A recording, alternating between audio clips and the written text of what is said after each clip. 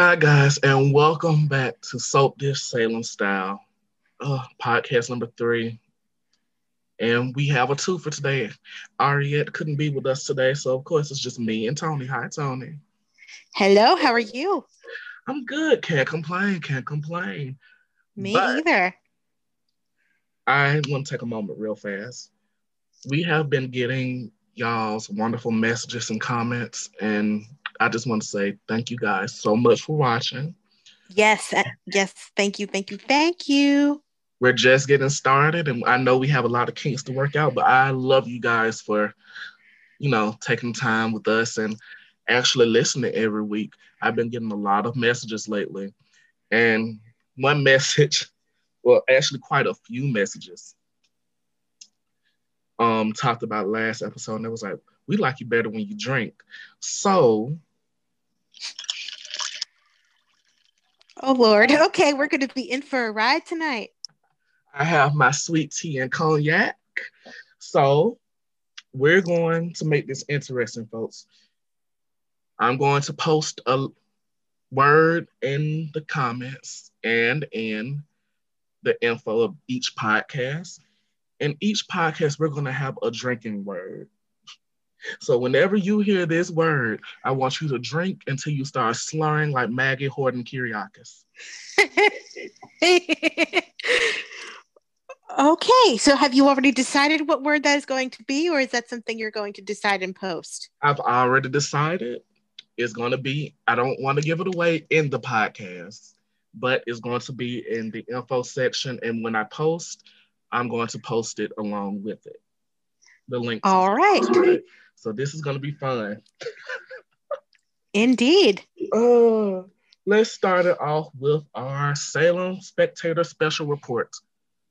Now, it's been a slow news week. We haven't heard anything. So other than Days officially being back in production after their holiday hiatus, that was about the only news item that there was. And to me, I look at it like this: no news is good news. Very true. At this point, very true. Yeah, considering everything's getting shut down with COVID and everything. So no news right now is good news to me. So instead of having a full special report on news, we're going to have a discussion, an opinion post, if you will, on spoilers.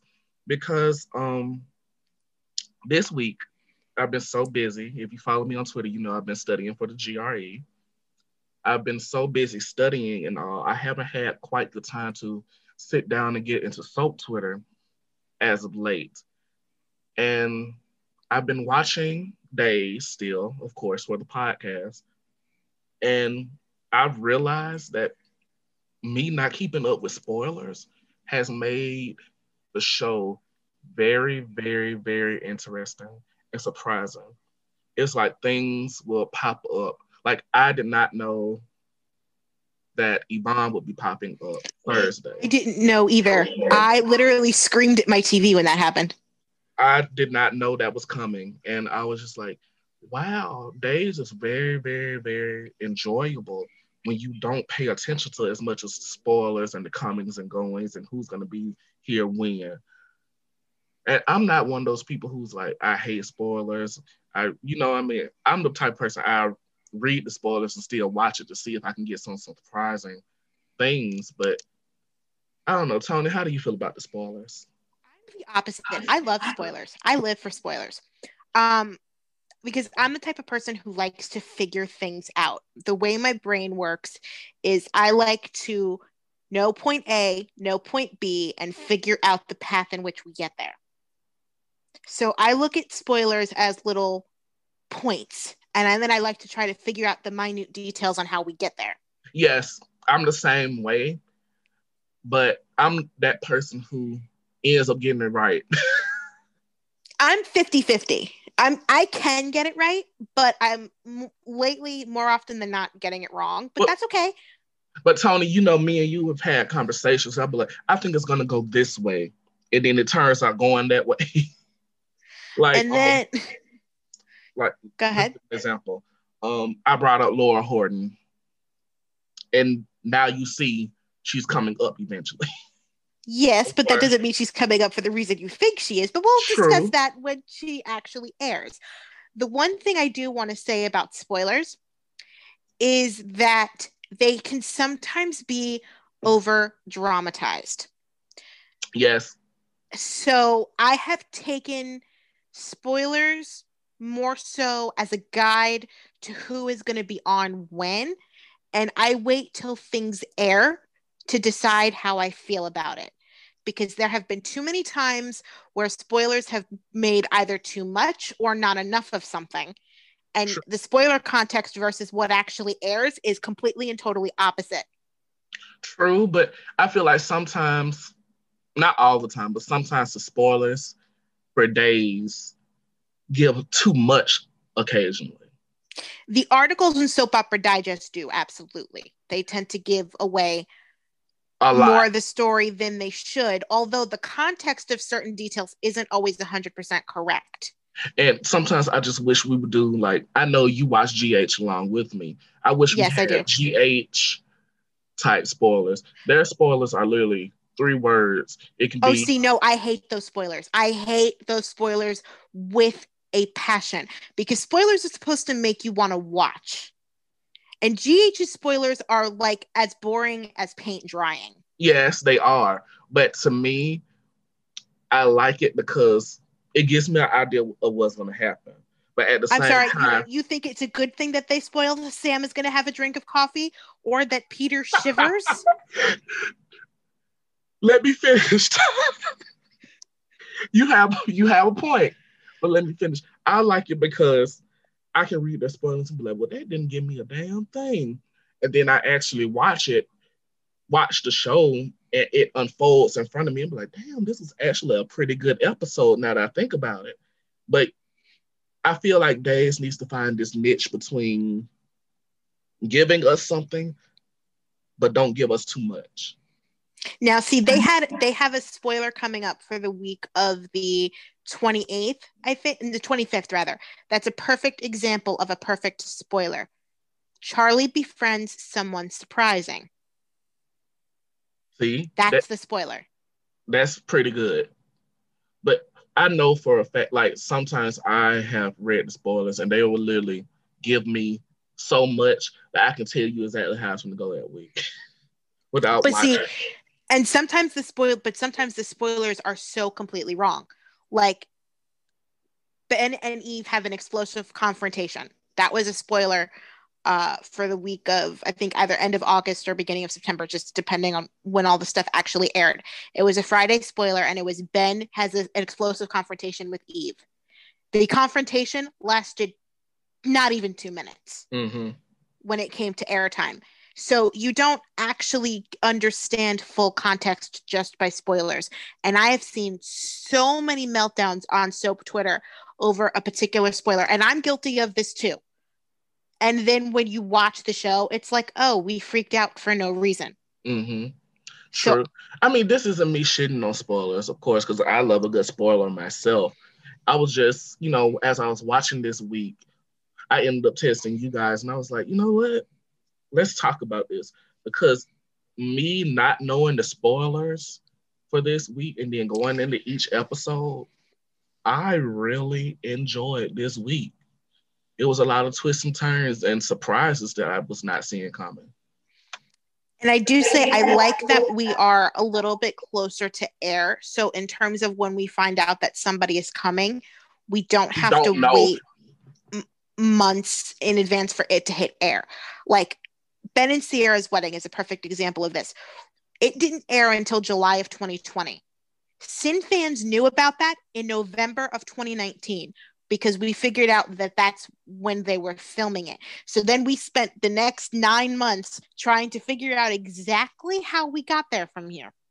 Which, while that is absolutely fun, and it was a blast trying to break things down and figure out how things work, sometimes it is really nice to kind of get the little hints right before they happen. Yes, I'm really I hate that COVID happened, but I'm glad that this break has brought us closer to air dates. Yeah, And because now they seem so much more enjoyable to watch now. Now that we're not 6, 7 months ahead, if that makes sense. Because No, it makes total sense. because it will be so far behind and so far ahead that the actors will forget where they are, for one. Yeah. And then two, they'll be working with a certain star who's coming back for months at that point and completely forget that, oh, they're not supposed to know this person is coming back, and then post a picture on Twitter or Instagram. Oh my God, I know. I literally follow the entire cast of Days on Instagram specifically to see what behind the scenes tea gets spilled. Now, granted, because of COVID protocols and them basically being in their dressing room until they're filming, there's a lot less tea being spilled, but it is so much fun. My whole camera roll on my phone is literally filled with Instagram stories and screenshots, and I have a blast trying to put the pieces together. It's actually pretty funny because you can tell they completely forget that they're not supposed to spill anything. Oh my God. And then they'll delete it later. But Days fans are like the FBI, and we keep stuff forever. True. Don't say you know something, because everyone's going to come into your DMs asking. You learned that lesson the hard way. I don't even want to talk about that next subject. And now it's time for the weekly recap. Are you ready to go down to the docket? And let us go. Okay, first things first. This was a great week. It really was. Like, we are moving. There is momentum. I don't know what it is about January with Ron, but he loves to have stuff moving in January, because last January was like this too. But it feels. I'm trying to remember. We had the lead up to Flashback Week. So, like, Ben's appeal was denied. We had all the Stephen Ogina stuff. Like, everything finally started coming to a head. And then everything was prepping for Flashback Week. We had Victor's stroke, which led into Sierra finding out that Victor wasn't the one who was framing Ben. And then that led to the truth coming out about the accident. And then that led into Flashback Week. And then once we kind of hit January, like, everything kind of flowed from there. And this year is feeling the same way. It reminds me of the good old days of Miss a Days, Miss a Lot. Oh, I love those promos, but yes, me too. This week was really good. I did not have a bad or like felt like, oh my God, this is dragging. I had to search for a bad and like really kind of grasp at straws for an ugly. Well, no, it wasn't that. It wasn't that good because it had its certain scenes that made me cringe and certain things that made me go, what the fuck? But other than that, it was a good week. It was kind of, I will say it was kind of hard, but then again, it was one of those weeks where the bad and the ugly was glaring, if that makes sense. Right. It kind of masked itself. Yes. But let's get to it, shall we? First big storyline. First off, hold on. Let me say this first. It wasn't even any little things this week. Did you notice that? It was all big ticket items. There weren't even really that many little tidbits. Everything was big and everything was moving. Everything. It was a lot. It was like bam, bam, bam, bam. Like, yeah. Okay, back to the. I'm sorry, I got caught up in that. Nope, totally fine. First big story of the week: Bad Luck Chuck. I love your titles. Rafe questions Charlie about his connection to Ava. Meanwhile, everyone in Salem, which includes Tripp and Allie, learn that Charlie is Ava's son. This leads to a confrontation between Charlie and Allie, and Tripp breaks into Charlie's DNA evidence. Lastly, Ava tells Nicole of Charlie's confession, and it drives a determined Nicole to look for evidence. Okay, I want to start this segment off by saying all props to Lindsay Arnold. She is amazing. She is a find. I love her so much. I think she may already, like in the first part of the year, possibly have Emmy reels for next Yes. year.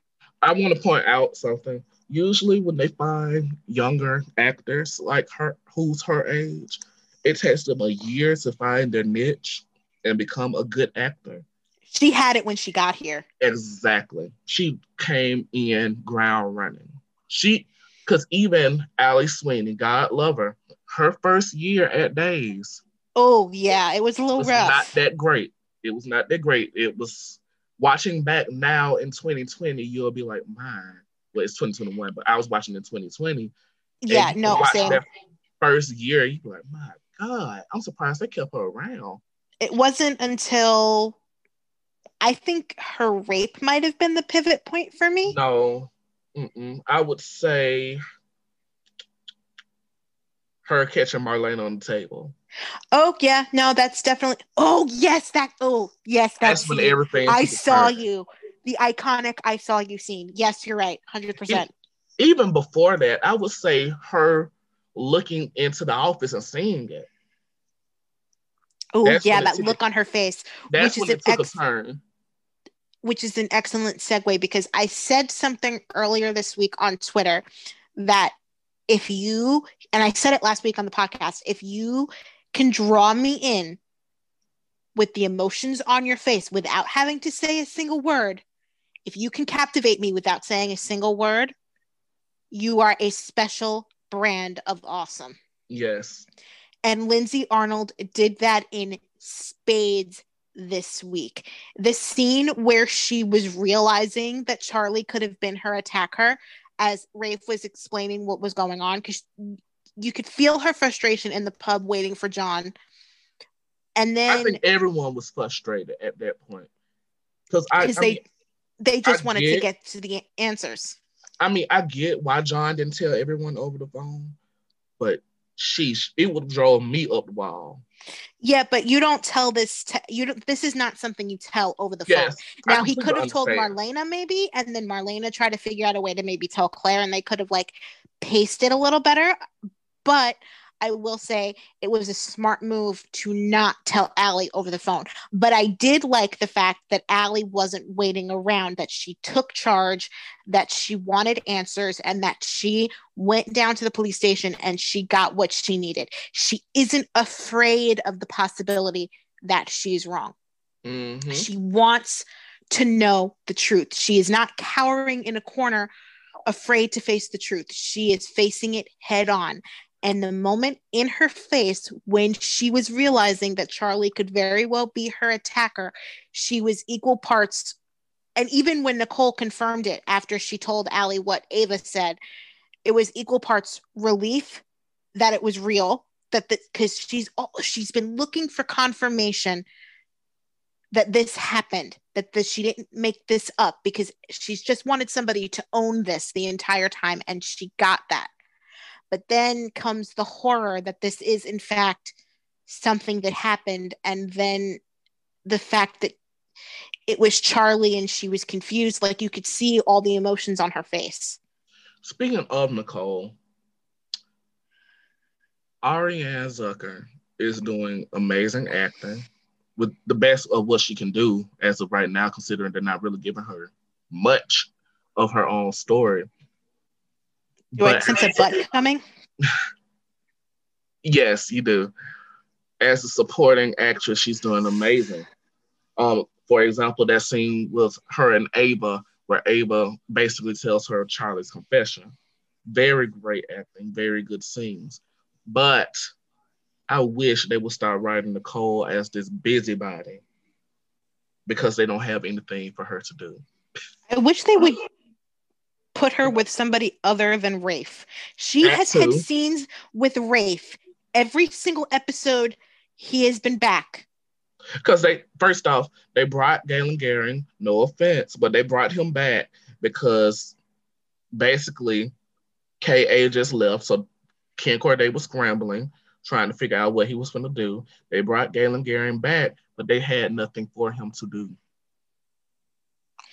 And And I was open to the idea of a Rafe Nicole friendship because I did like it in the past, but literally it's every single time he's on, she has He like has every to. time she's Mhm. on, it's with Rafe, and I can't. To me, it just feels as if they're trying to give him a romantic interest. And how many times do we have to tell you as fans, not everyone needs a romantic interest? And look, there was actual chemistry with him and Ava, so I do hope that go down And that I road. do, yes, I saw that, and I wish they would go down that road. But the way it's looking, they're trying to push Rafe and Nicole together when And I'm pushing back against it. they could have easily recast Eric. And maybe they are. Who knows? Maybe they're in the process and it's going to come in the next few weeks or months. You never know. True, but I'm praying they don't have Nicole entering the affair with Rafe, considering Eric is the man she's wanted for 20 years. If they're going to go down the Nicole Rafe road, they need to presume Eric missing. I do not need Nicole cheating. I do not need an Eric Cole off-screen divorce. Me either. I think at that point they would have shitted on that couple yet again. After 20 years of people waiting, they would have shitted on this couple yet again. But now, what did you think of the Charlie Rafe scene? Really, well, let's actually know what. Do you want to backtrack and talk about Charlie Alley first, and then we'll go back to Charlie Rafe? We can go with Charlie Rafe right now because it's on my mind. Actually, I'm telling you, we are the same person because I was just about to get to that. Really, really good scenes because I like Rafe as a cop, but as a person, Rafe is annoying to me. No, you could say it. He's shit. Okay. But no, I like him as a cop because that was a great scene. Very Law and Order, it reminded me of a young Roman Brady.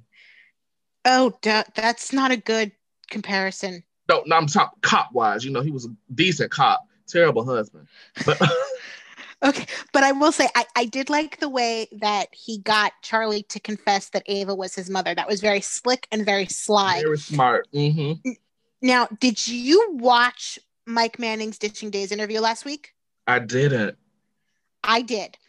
And he made a point of saying that in these interrogation room scenes, anytime he takes his glasses off, it's a deliberate choice that he made.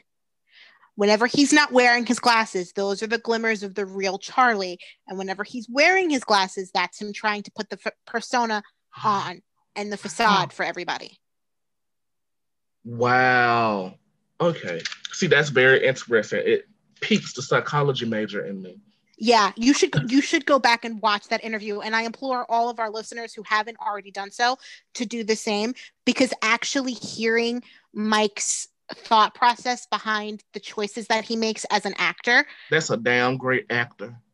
It makes everything make sense. And I'm telling you, it's 2021, they should not do a redemption story. If they wanted to, I do think that Mike Manning would be able to pull it off because of how deeply he understands his character. And if you guys go back and watch that Dishing Days interview, you'll completely understand what I mean. I don't want a redemption story, but at the same time, I do. I know. I'm 50-50 on it too. Because Mike Manning is a find. He really is. He's a find. I could see him as a villain and a hero on this show.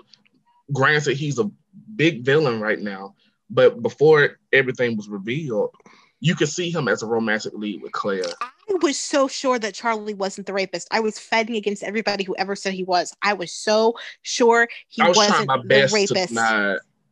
And then, like, they revealed it and, like, a switch flipped and he went cuckoo for Cocoa Puffs. And it has been so captivating to watch. It's like, I completely understand why they went down this road because, I mean, hello, he's so good at it. It's very hard to watch because I fought tooth and nail saying that he was not the rapist. Like, And I was then he finally so confessed. sure And I there was like, would have, well yeah, done. exactly. I was so sure there would have been signs before we got the signs. Like, he just came across as a nerdy, insecure guy. It didn't come across like he was a creeper. And I figured that there would have been some kind of sign, especially with the instances in which, like when he saw Theo kissing Claire, or I figured his jealousy and his rage, if there were any, would have popped out at that point, and it didn't. So that had me convinced he I just saw wasn't. him as And then, very insecure in that moment, not somebody ex- who's a creeper. But right. And even like the advice he was getting from Xander, like it didn't feel like he had the strength to to do that, be. Does that make sense? Because like yes, because I rape felt the is a same very way.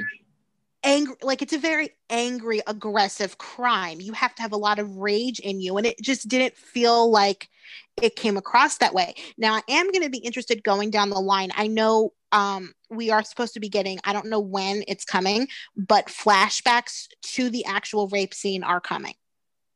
Oh God. Ugh. I take it you missed that headline. Yes. Oh, that's gonna be brutal. It is going to be brutal, but I think it's necessary for two reasons. One, I want Allie to have the confirmation and have the full story and understand exactly what she went through that night, because I think the question marks are going to be worse in the long run than her getting the full picture. But two, on the other side of that, I need to understand Charlie's thought process here, because all we know at this point is that he was following Trip for Ava. Okay, here's Okay. my theory on this. I think that all his life Charlie wanted what Trip had, which is basically AKA Ava's love. So I guess Charlie figured Trip went into Allie's flat that night and had sex with her. Where we all know that's not the case. He figured out he figured that Trip had sex with her, so he was like, I'm gonna have sex with her too. And he raped her. That's my theory on it. See, for me, I think it has to go a little bit deeper than that, because he was following Trip all over London for weeks, presumably. Mm-hmm. So what made him follow Trip into that apartment that night? Why not do it any other night? Why this night? I think maybe Charlie might have asked Allie to dance.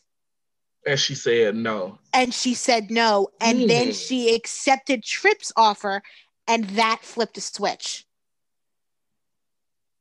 Because everything he did with intention. You don't go into somebody's flat without the intention of doing something.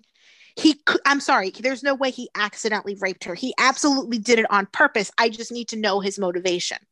I just wish they picked another actor for Charlie, because he literally has chemistry with every woman his age that he has seen with. And it's very off-putting. And I will say, I like, and even the Allie Charlie confrontation, I think this is only going to be part one, because I do think that there's going to be a second one once she has the full events in her mind of what happened that night. But even this first one, I literally could not breathe. Yeah, I was watching those scenes on Tuesday, and when I tell you I could not breathe, I was captivated. It's very hard to watch him because he is so great at what he is doing. First off, do we know if he's on contract? Or is he Yes. Okay. No, he's on contract. Okay, we need to keep him around. He could either be a great villain or a redeemed hero. We have to tune in and see. But how do you feel about the Trip scenes of him finding out that Charlie is his brother and him sneaking into Charlie's apartment with DNA evidence. I honestly could not give a shit less. I'm sorry. I couldn't. I thought that he was a dumbass for breaking into that apartment. The one moment that did make me laugh is when he knocked Steve out like a piñata. No, here's the thing. When he was going through like stealing a toothbrush and toothpaste, why did he have the toothpaste? I don't know. But the first thing that came to my mind is like, none of this shit is gonna be admissible in court. So why are you doing this? You're kind of defeating the purpose. They addressed that though. He wasn't doing it for court purposes. He was doing it to clear his name. So you're just a selfish bastard, is what I'm heard from that. Pretty much, yeah. Like father, like son. Yeah, because at that point, you basically don't care about Tripp being put in jail for what he did to Allie. You just want your name cleared. Gotcha. Okay. Next, I'm not able to talk about it because no, there are a couple things I want to address within this here. Steve and Tripp are both gigantic morons for correct. having that entire conversation in the apartment that they broke into. Like, correct. Hello, number one. Number two, for the love of all that is holy, please stop having Steve speak for his wife, especially when he's wrong every time he opens his mouth. I did not like that scene between Caleb and Steve, where basically the apology scene. Oh yeah, no, miss me with that. He basically coerced her into it. Like, I feel like if she didn't apologize and just said, well, I'm sorry that all this happened, but I'm not sorry for going against Tripp for believing what happened to my niece. But here's what got me the most angry. He sits there and he says, you had plenty of reason to doubt Tripp. Oh, really? She did. Well, then how come every time she doubted him, you got in her face and called her wrong and stupid and doubted that she even did the test correctly? Now, all of a sudden, it's okay because you know you were right and that your son is innocent. But when she actually believed him to be guilty and you didn't believe he was guilty, she was wrong. I feel like he basically guilted her into that whole apology, and I just was not feeling it at all. Yeah, no, like Steve Johnson needs to get the entire fuck out of my face. That's basically where I'm at right now, and his fans can go right along with him. I just feel like he apologized, like she apologized for the sake of not having an argument, and that's just, it didn't sit well. I mean, I think she is genuinely sorry because Tripp is actually not guilty of this. He's still an asshole. It came off as, I'm apologizing for, not believing him, but I don't really feel sorry for, going against him and believing the evidence that we knew at that point. It just seemed like, it felt like it was an apology just to end the whole argument. Like, hey, you ever apologize for something just for people to just get out of your face instead of actually genuinely be sorry? That's how I felt. I don't care about Tripp. I like the Tripp Charlie thing that's going to happen next week is kind of intriguing, but only because of Charlie. Like, Tripp could leave town tomorrow and I'd be fine, to be quite honest. That's how I feel about Steve at this point. Yeah, the character assassination that was done to Steve Johnson in the name of the story cannot be undone because he was over. Right. Like, he's not a good person to me anymore. No. The way he treated Allie in the story in the name of protecting his son was absolutely vile, garbage, gutter, trash. And I don't care if you come for me on Twitter or what, because it is what it is. He basically slut-shamed and blamed, well, that was the beginning. He slut-shamed and blamed a woman for being assaulted. Then he later led on and called her a liar. And first off, let me tell you something that what really drove me out the edge. How each time Hennessy was brought up, or he saw Hennessy, he would say something smug like, cute kid, but that's not my grandkid. Yeah, every time Lucas would own his ass, I was like, I was team Lucas every time Lucas would like own his I ass because he honestly wouldn't. wish Lucas beat the hell out of him because even Yeah, still, same. if that you didn't believe that's your grandson, you don't say nothing like that to like toward a child. That's something terrible, and especially considering how you cherish your kids and was going, all for them. That was just a terrible thing to say. I'm sorry. And to me Yeah. personally, even if I could forgive all the things he said towards Allie, I cannot forgive how he treated his alleged grandchild. I'm sorry. And I can't get over this. He's speaking for his wife. But he always did little stuff like that. And But it was it was one glaring this thing when time. he was one thing if they were actually on the same page and they had actually discussed whatever he was speaking on in a previous scene, so we knew Kayla's point of view and we knew that it fell in alignment with whatever Steve was saying. That was fine. But she's the complete polar opposite of his point of view at this given moment. He's well aware of it and speaking for her anyway. At this point, I don't put anything past him. Steve could have killed Allie, and Allie could have died, and I would believe Steve did it. Yeah, like I need Steve Johnson to get the hell out of my face. He should have stayed dead. We were good without him. But dead, quote unquote.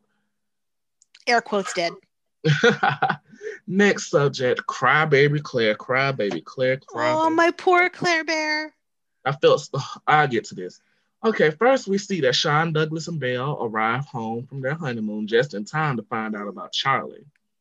Meanwhile, John and Marlena share what they know about Charlie with Claire, and Claire immediately rushes to plead Charlie for the truth. She eventually starts adding things together and realizes that these accusations might be true, and she cries to Belle. I'm gonna let you go first. My poor Claire Bear. I felt so bad for her. And I gotta say, Isabel Durant is doing an amazing job. Like, this was some of the strongest material that she's had since she took over the role. Because this is her honestly first story. Because other than the Charlie stuff, the only thing she's really done is kind of helped Sierra and then grieving Sierra. So this is really her first story and her first chance to really show herself, and she's doing show amazing. herself and sink her teeth into it, and it was amazing. That scene again on Tuesday with John, Marlena, and Claire, again, I couldn't breathe. Like, the tension on Tuesday's episode in general was like next level. Like, my stomach hurt the entire episode. I was very conflicted over those scenes, and let me tell you why. Because she was doing some amazing acting, and I understood Claire's point of view. I understood Claire's point of view, but what lost me was her basically going in on John and Marlena, basically saying, "I don't trust you. I can't believe this, that, and the third." And I didn't like it because it's like, okay, Claire, I get where you're coming from, but you just met this man a few months ago. Are you going to believe a man you just met or your grandparents, your family, who, John and Marlena, they're the most trustworthy people on Canvas. They don't really lie. I mean, that's true. But this also is going to tie into the conversation she had with Belle later in the week. Charlie is the first guy who wanted Claire for Claire. This is the first time that she was someone's first choice. Yes. And I don't think she wants to face the fact that she got this so incredibly wrong. But my thing is, to me, it kind of takes back all of the progress that we saw in Claire last week. Remember that conversation between her and Allie, and she basically said, "I don't want to get wrapped up in a boy and how a boy is feeling about me." See, I don't agree with that because I also think she lashed out at John and Marlena because she knew John and Marlena weren't ever going to go anywhere. Like she could throw whatever at them, and she knew that no matter what she said to them, they're never actually going to leave her corner. I don't actually think she believed half the stuff that was coming out of her mouth. I think she was just so shocked. First, she was annoyed at the whole situation that preceded it, and the fact that she doesn't understand why her moment with Charlie was interrupted. Because at this point, it's hours later, because it's still the same night at this point. Yes. And Marlena is saying nothing. And while I understand why Marlena is saying nothing, because she doesn't have the full story to be able to tell her anything, from Claire's point of view, she doesn't understand what is happening. She's frustrated. All she wants to do is to get to the truth, and she's being stonewalled. So then finally, she gets the truth, and the truth is so completely unbelievable to her that she's just spiraling for a second, and she can't even process what's being told to her. So then she runs out. She goes down to the police station. I loved the scene with her and Allie. Can we touch on that for a second? Mm-hmm. Because I wasn't sure how that was going to go. Like, I wasn't sure if she was going to be so solidly team and that's Charlie that she was going to alienate Claire. Like, I was afraid that this was going to become Sammy Carey 2.0. Mm-hmm. But it doesn't look like it's going down that road because she, even though Claire wanted to talk to Charlie, she wasn't angry at Allie. And even Allie wasn't really angry that Claire wanted to talk to Charlie. She was just worried about Claire. And I kind of really enjoyed that dynamic. I did, but at the same time, it kind of went back to, instead of you going in and charging on Charlie, you question everything. I feel like... But it makes sense, though, that she would question everything. It made sense, but to me as a person, my initial thought is, I'm believing what my family is telling me. But I think part of her does believe it. That's the point. Part of her does believe it, but she doesn't want to, because that means she would have been so very, very wrong. And you could even see it in the scenes that she had with Charlie as she's talking to Charlie. Things aren't really making that much sense to her. Like, she so desperately wants to believe every word that's coming out of his mouth. But she also very clearly doesn't. Like, she never said to him that she believed him. She looked very conflicted, but it just, to me personally, it just seems like a huge regression from the woman we saw last week talking with Allie saying... I don't agree, because I think if it was a huge regression, like you said, I don't think she would be conflicted at all. She would be solidly Team Charlie. It would be, fuck all of y'all. I'm Team Charlie. You guys are wrong, and I'm going to fight for my man. She's not doing that. She's processing everything. It's just taking her time to get there. And she has to deal with the fact that the guy that she fell for, the very first guy that she fell for after her last relationship, which, let me remind you, caused her mental breakdown. Mm-hmm. So this is her first relationship she's had with a guy since that initial relationship that caused a breakdown. And this is the first guy that's actually made Claire a priority. And then for him to turn out to be this, she's just having a hard time processing it. And I loved the scenes with her and Belle on Friday. And you could kind of see them discussing it, and you can kind of see Claire's thought process. Mm-hmm. And you could kind of see how she gets to the place where Charlie isn't who she thinks he is. Now, whether or not she has the resolve to stay in that place with Charlie now out on bail, and the first thing he's going to do is track her down, that's going to be interesting to see. But I do like the fact that she isn't solidly believing him. I would also love to point out, it is so good to see Sean Douglas and Belle back on my screen and in yes. We have not seen this from them. We saw them parenting a young child, but we missed out on the, adolescent, teenage, and up years. So it's very good to see them in this parenting mode. And can How I did you just feel say, I about that? love that Sean had like a gut feeling about Charlie. Yes, it made I sense. It made complete sense, and it gave me a completely different perspective on those scenes with John and Sean and Charlie before the Sean and Belle non-wedding. He reminded me so much of his father. Yes, I tweeted the exact same thing when I was watching. I said he reminds me more and more of Beau with every passing day. God, I miss Bo, but Me too. I actually kind of miss Hope now that I think about it. Interesting that you bring that up, given what I tweeted earlier. I have to go back and look at that, but I I will say this: you can feel Hope's presence not being there. See, and I'm the opposite. I don't feel it that much. I'm not missing her as much as I thought I would. Hold on, let me clear myself. I'm not missing her a lot. I'm missing her a little. I can feel her presence being gone. It's like that feeling when you're driving off and be like, damn, did I turn the stove off? That's how much I'm missing her. Gotcha. But I would not mind if they brought Hope back as a recast. But as for KA, she can kiss my ass. Who would you recast Hope with? Ooh, this is a hard one. She's too young. Never mind. Because I was about to say Rebecca Budding. Oh yeah, she's way too young. I would not mind if we pull Heather Tom away from B&B. Oh, that's a choice I hadn't heard.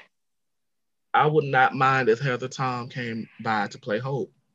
I don't think that Days has Heather Tom money.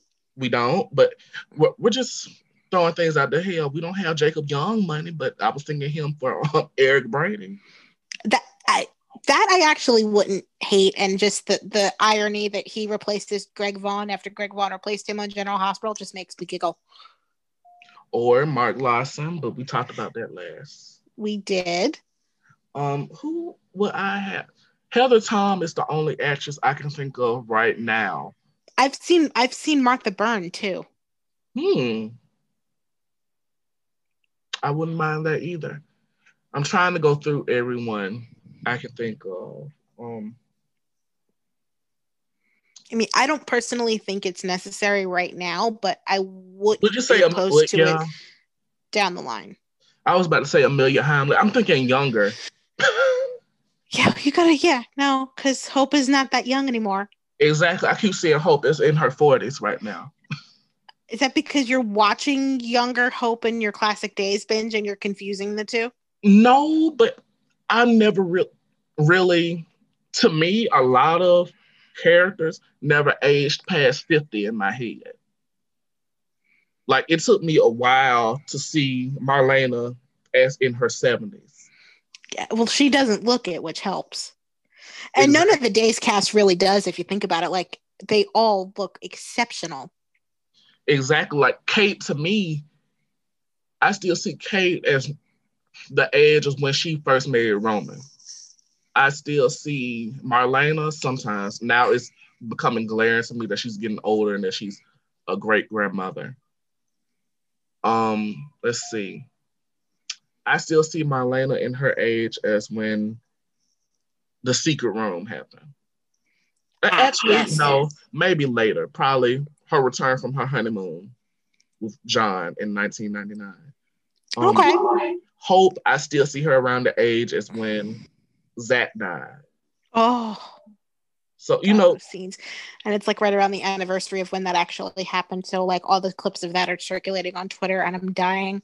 Every time. But, you know, it's hard for me to see characters in their certain age. So, when I do recasting, usually it's either hit or miss because it's either too young or slightly too old. Got you. But back to, do we have anything else we want to say on Claire? Not really.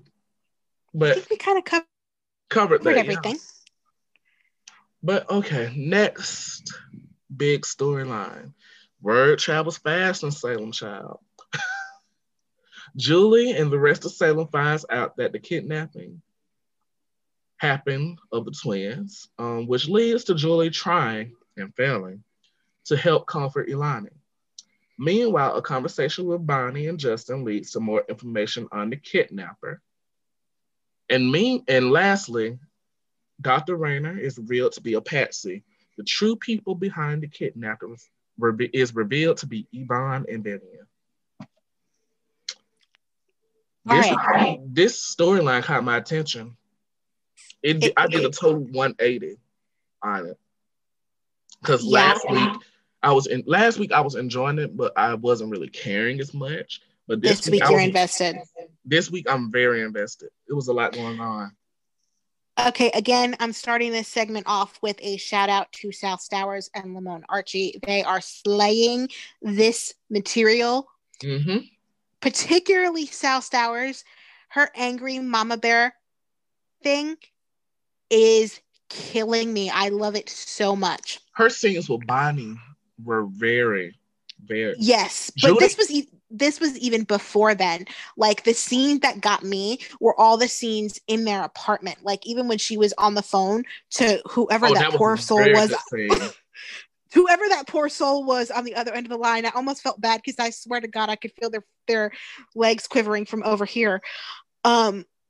She's like, you didn't think I would want to see the surveillance footage? Of course I do. What the hell were you thinking? Get it to me immediately.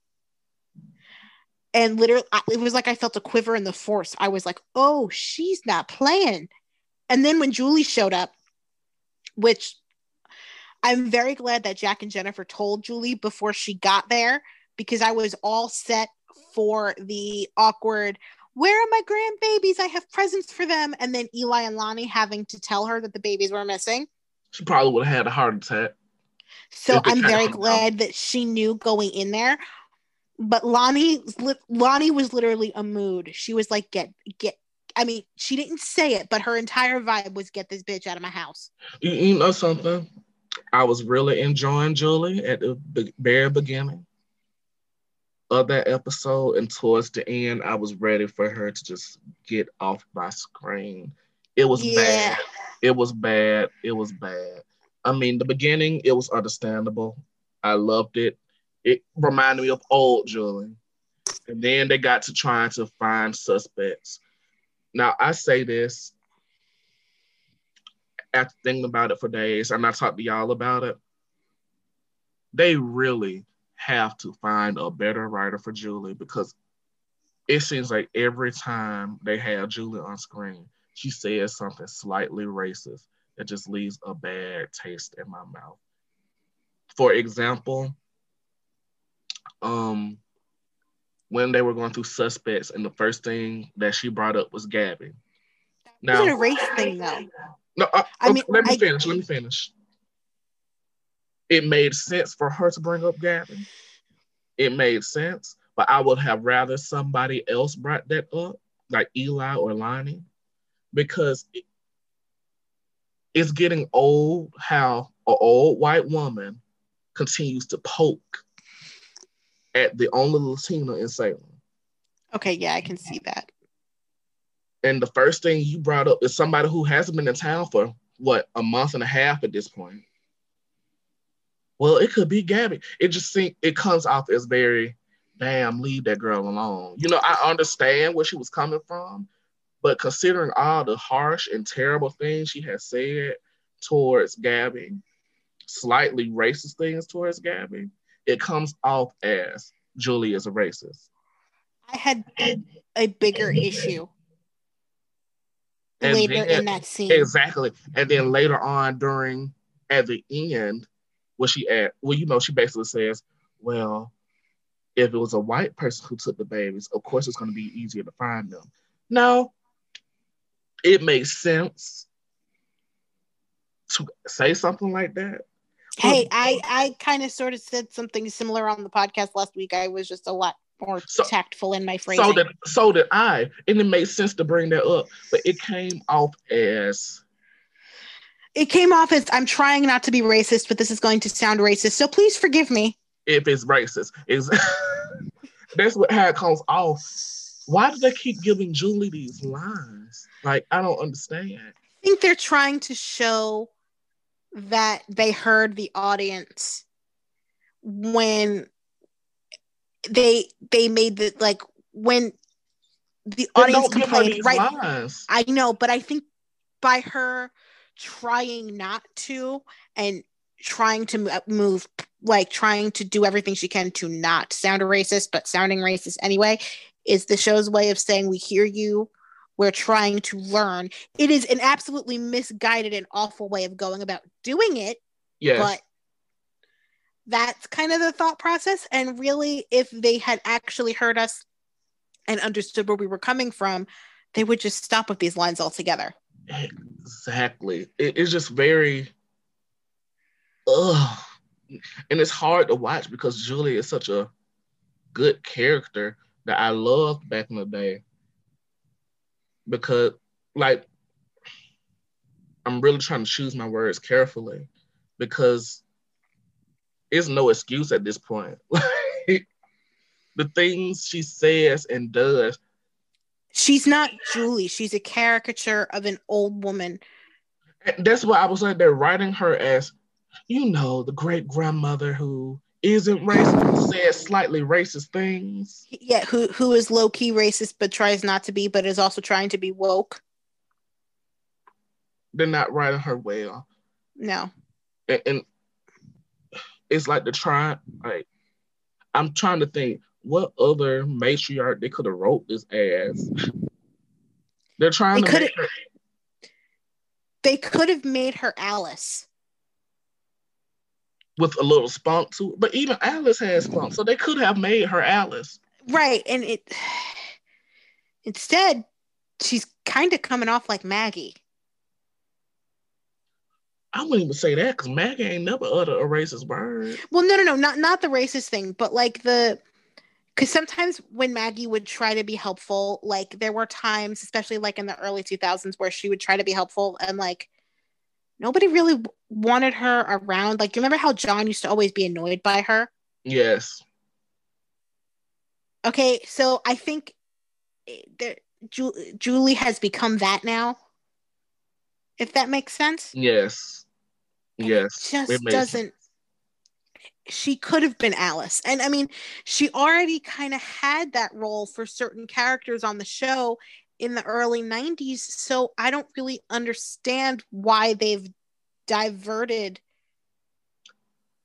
so far away from what Julie was. It's such a stretch because watching back on those early scenes, remember when she was good friends with Marlena and Maggie and they used to talk and have coffee and she was just an interesting character. Now, or hell, when she was trying to be a supportive figure for Eve.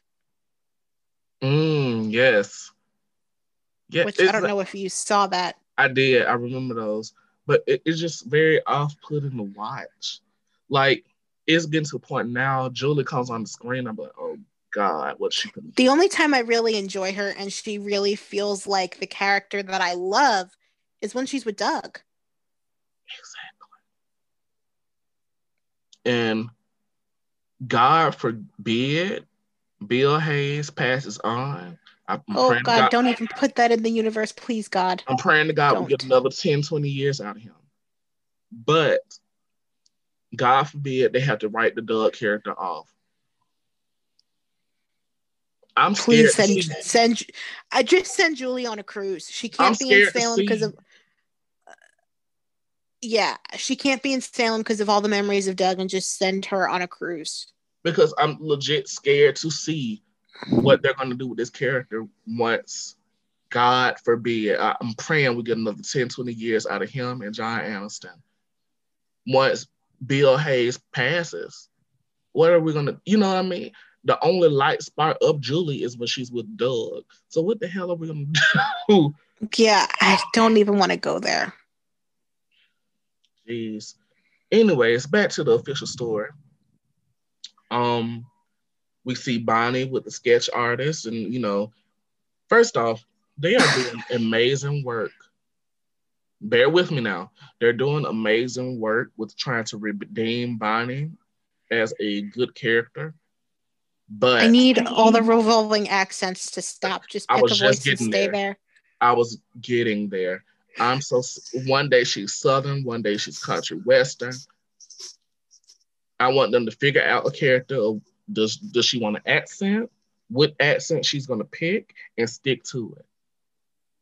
Just please, because I can't do this anymore. Like every day it's you know how they have they have the Dolly Parton movie, The Code of Many Colors? It's Yes. like the voice of many accents, and I can't do it anymore. Oh wow, that was that was a good one. I'll give you that one. But I'm really enjoying Bonnie on my screen. I'm enjoying her with Justin. See, I'm not enjoying her with Justin. Really? Do tell. No. It's giving me Bonnie Mickey horrifying flashbacks and just no. Wally and Judy are great together. But if it's not Adrian, keep it. See, on the contrary, I didn't like Adrian with Justin.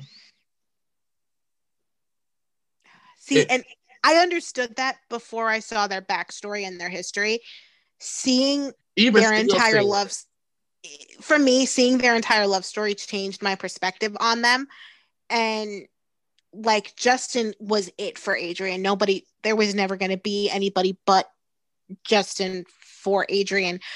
But I get Bonnie Mickey flashbacks, and I hated Bonnie and Mickey. Bonnie and Mickey was horrifying, and I don't love this. See, for me, Justin and Adrian together just made a very blah couple. Adrian became a busybody, and Justin was just a workaholic lawyer. Now I'm seeing Bonnie, and is really showcasing Judy's acting ability. You know, she's spunky and she's fun, but also it brings out the wit and funness of Justin again. So I really that's true. I don't know. Think about it like this. Had you never seen Bonnie and Mickey, would you have enjoyed this coupling of Justin and Bonnie? I'm not sure, honestly. So that's what I'm saying. So you seeing Mickey and Bonnie kind of ruined it already for you. Yeah, no, because I can't, especially since they started it out with the cowboy hat. All it was missing was some bedazzled rhinestones, and it would have been 2003 all over again. And I was just like, no, hard pass. All we were missing was her little dog Max. But yes, I feel like Bonnie and Justin really even each other out.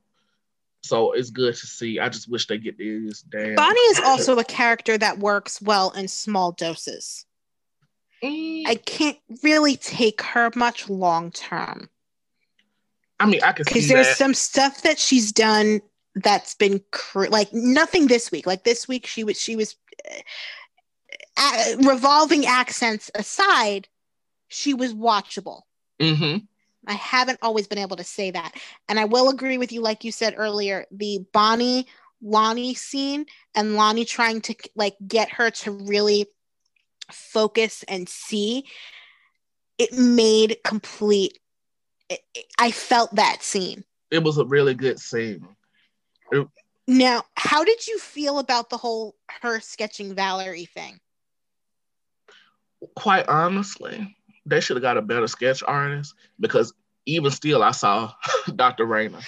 I saw Dr. Rayner too, but I kind of like that, like in Bonnie's nerves, she kind of sketched the last person that she saw, like, because that feels very real. Mm-hmm.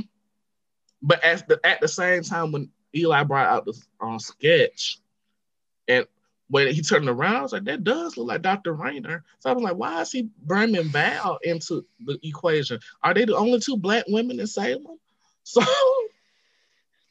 So I don't know. I wouldn't say confused, and it made sense. Conflicted, maybe? Not even that. It was just like, I was just looking at it like this.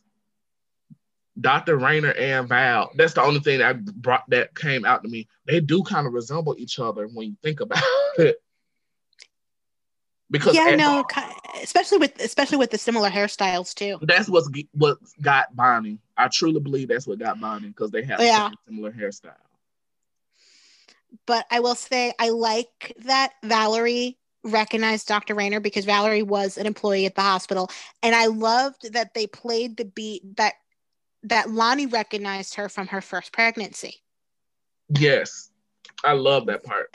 I wasn't expecting that beat to be played. I figured Lonnie would have recognized her because of all the baby switch stuff, but apparently the baby switch stuff was never actually reported for an actual crime, which, I mean, that is bullshit in and of itself, which we'll discuss in a minute. But having said that, I did. Wait, I want to go back really fast on you saying that Bonnie isn't like a watchable character for you. I feel like if they write her a certain way, she could become a watchable character. I think if they write her less sticky and more genuine.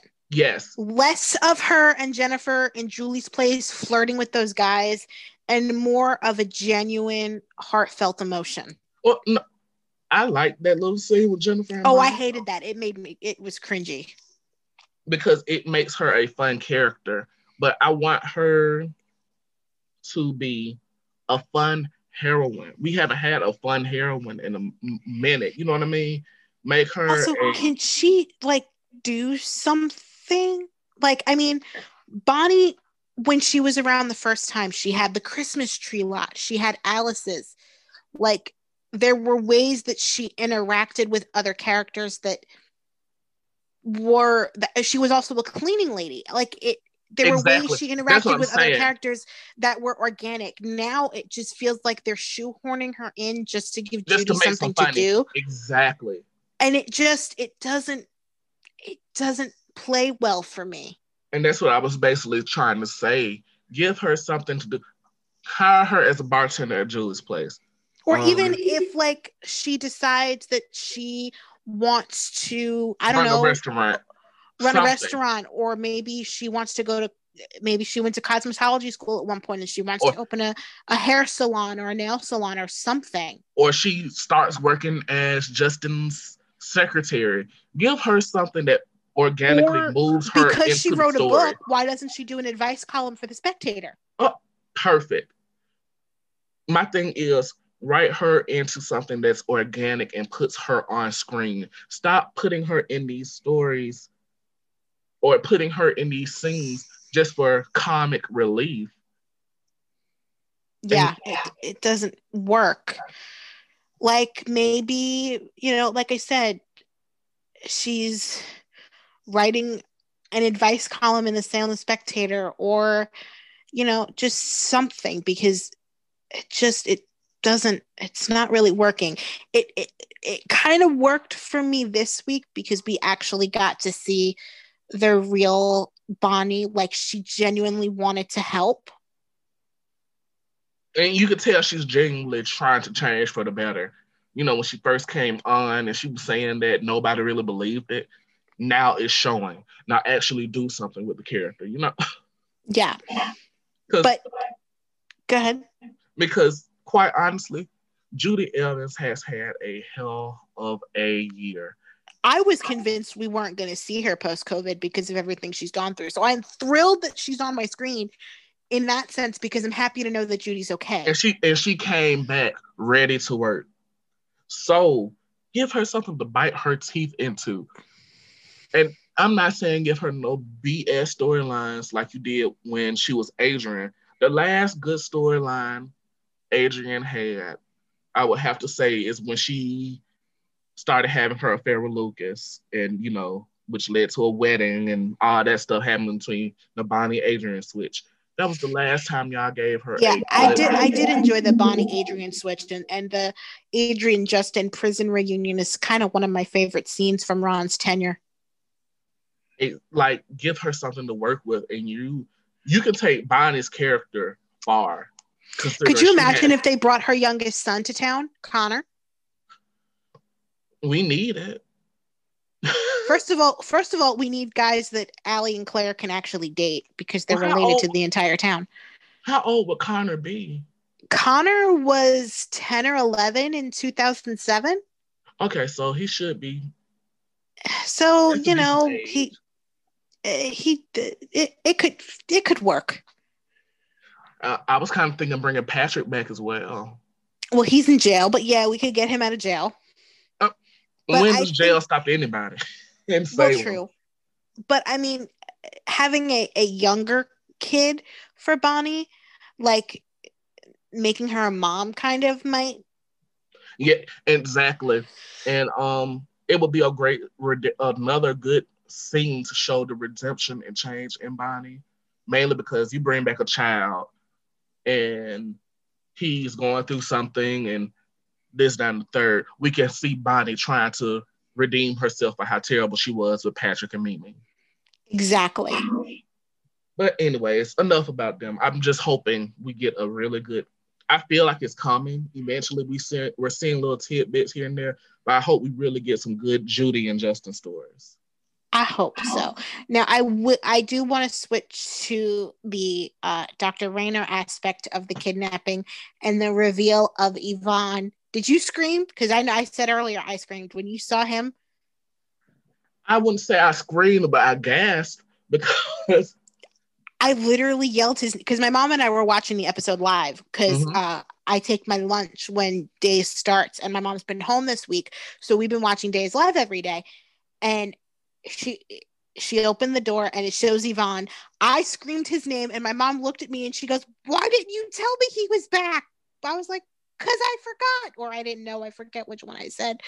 But I was so shocked and I was watching the scenes and I'm like, wait, is he doing this on his own? Because there were some of the things he was saying where I was trying to figure out if he was trying to avenge Vivian and like Vivian had no idea and he was doing this to kind of surprise his madame.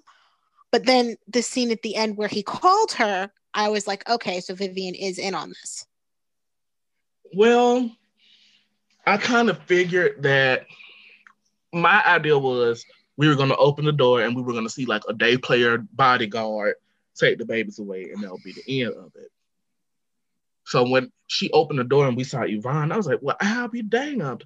This was a shock because I was like, I haven't seen the spoilers, so of course I wasn't expecting Yvonne to come. And I think he was listed in the guest credits on Jason 47's Facebook page, but I hadn't had a chance to check in on there this week, so I had missed it. It was a nice surprise. I'm really looking forward to that aspect of the story. I want to see what Vivian is planning. And I'm really intrigued to see Yvonne with Linda Dano's Vivian. Yes. I'm intrigued to see Linda Dano, period. Well, true, that too, but I wasn't expecting to get Yvonne with this Vivian because we didn't get Yvonne with the last recast Vivian, so it didn't even dawn on me. I just find it mighty funny how I asked last week, so is Yvonne coming back? And then poof. Oh my God, you did. Was it last week or the week before? I remember you did ask. It was one of those weeks. God, we've been doing this for a while now, haven't we? I know. But you did bring it up. That is true. I want to know how exactly. Well, he kind of touched on it because he knew the news about Dr. Rayner. But it's like, I wonder what exactly he blackmailed her with. Taking her to the cops, but he said it straight out. If she didn't help him, he was going to turn her in for her role in the baby switch because nobody ever reported the baby switch. God only knows why, but nobody actually reported that the babies were switched and no charges were filed on anybody. But at Xander, Victor, or Dr. Rayner. But at the same time, it's kind of like everyone in Salem knows. I'm thinking too logical in it, but the only jurisdiction that she could be tried in is Salem. Yeah, but also she could lose her medical license. Okay, now that makes sense. But I was about to say, if everyone in Salem already knows, are they really going to press that charge?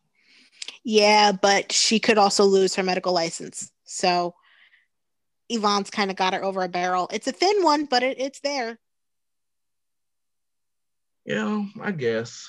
But we'll be tuning in. I feel like that's going to be a big thing next week. I don't know if it's going to be a big thing next week. I mean, as in the kidnapping period.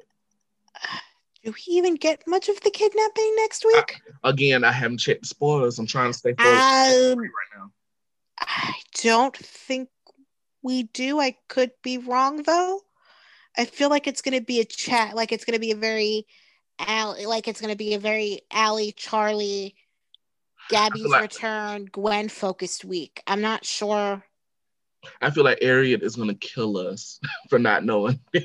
Yeah, I know. When she listens back, she's gonna be screaming at us in the DM. Yes, they're on, and I'm like, I don't, because I honestly, because they weren't even in the extended promo at all. Exactly.